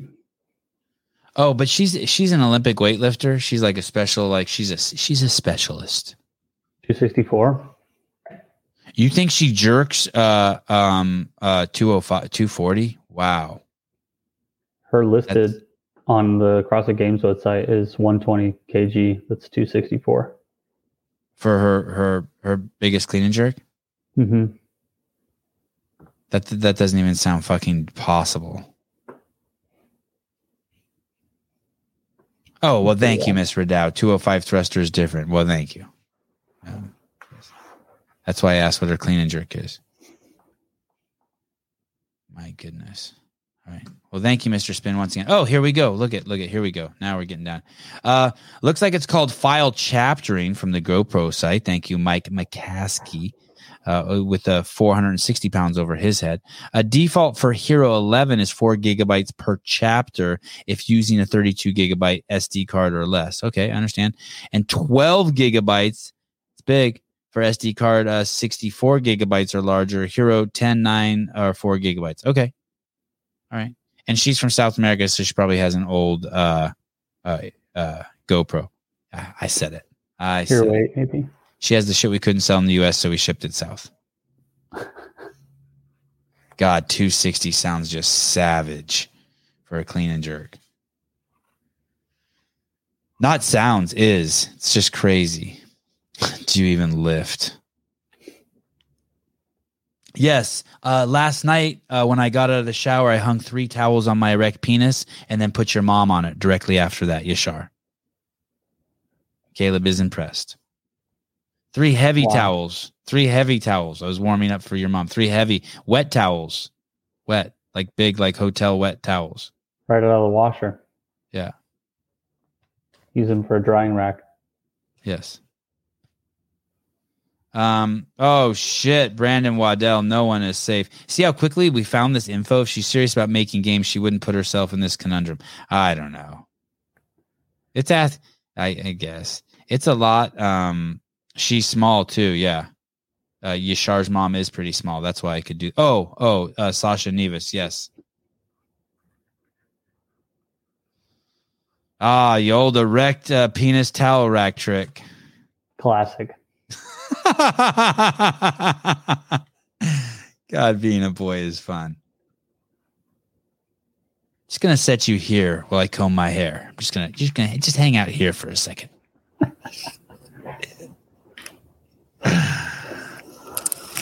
Okay, 3 hours and 5 minutes. We did it, guys. Thank you. We'll see you tonight. Brian Friend will be in full form.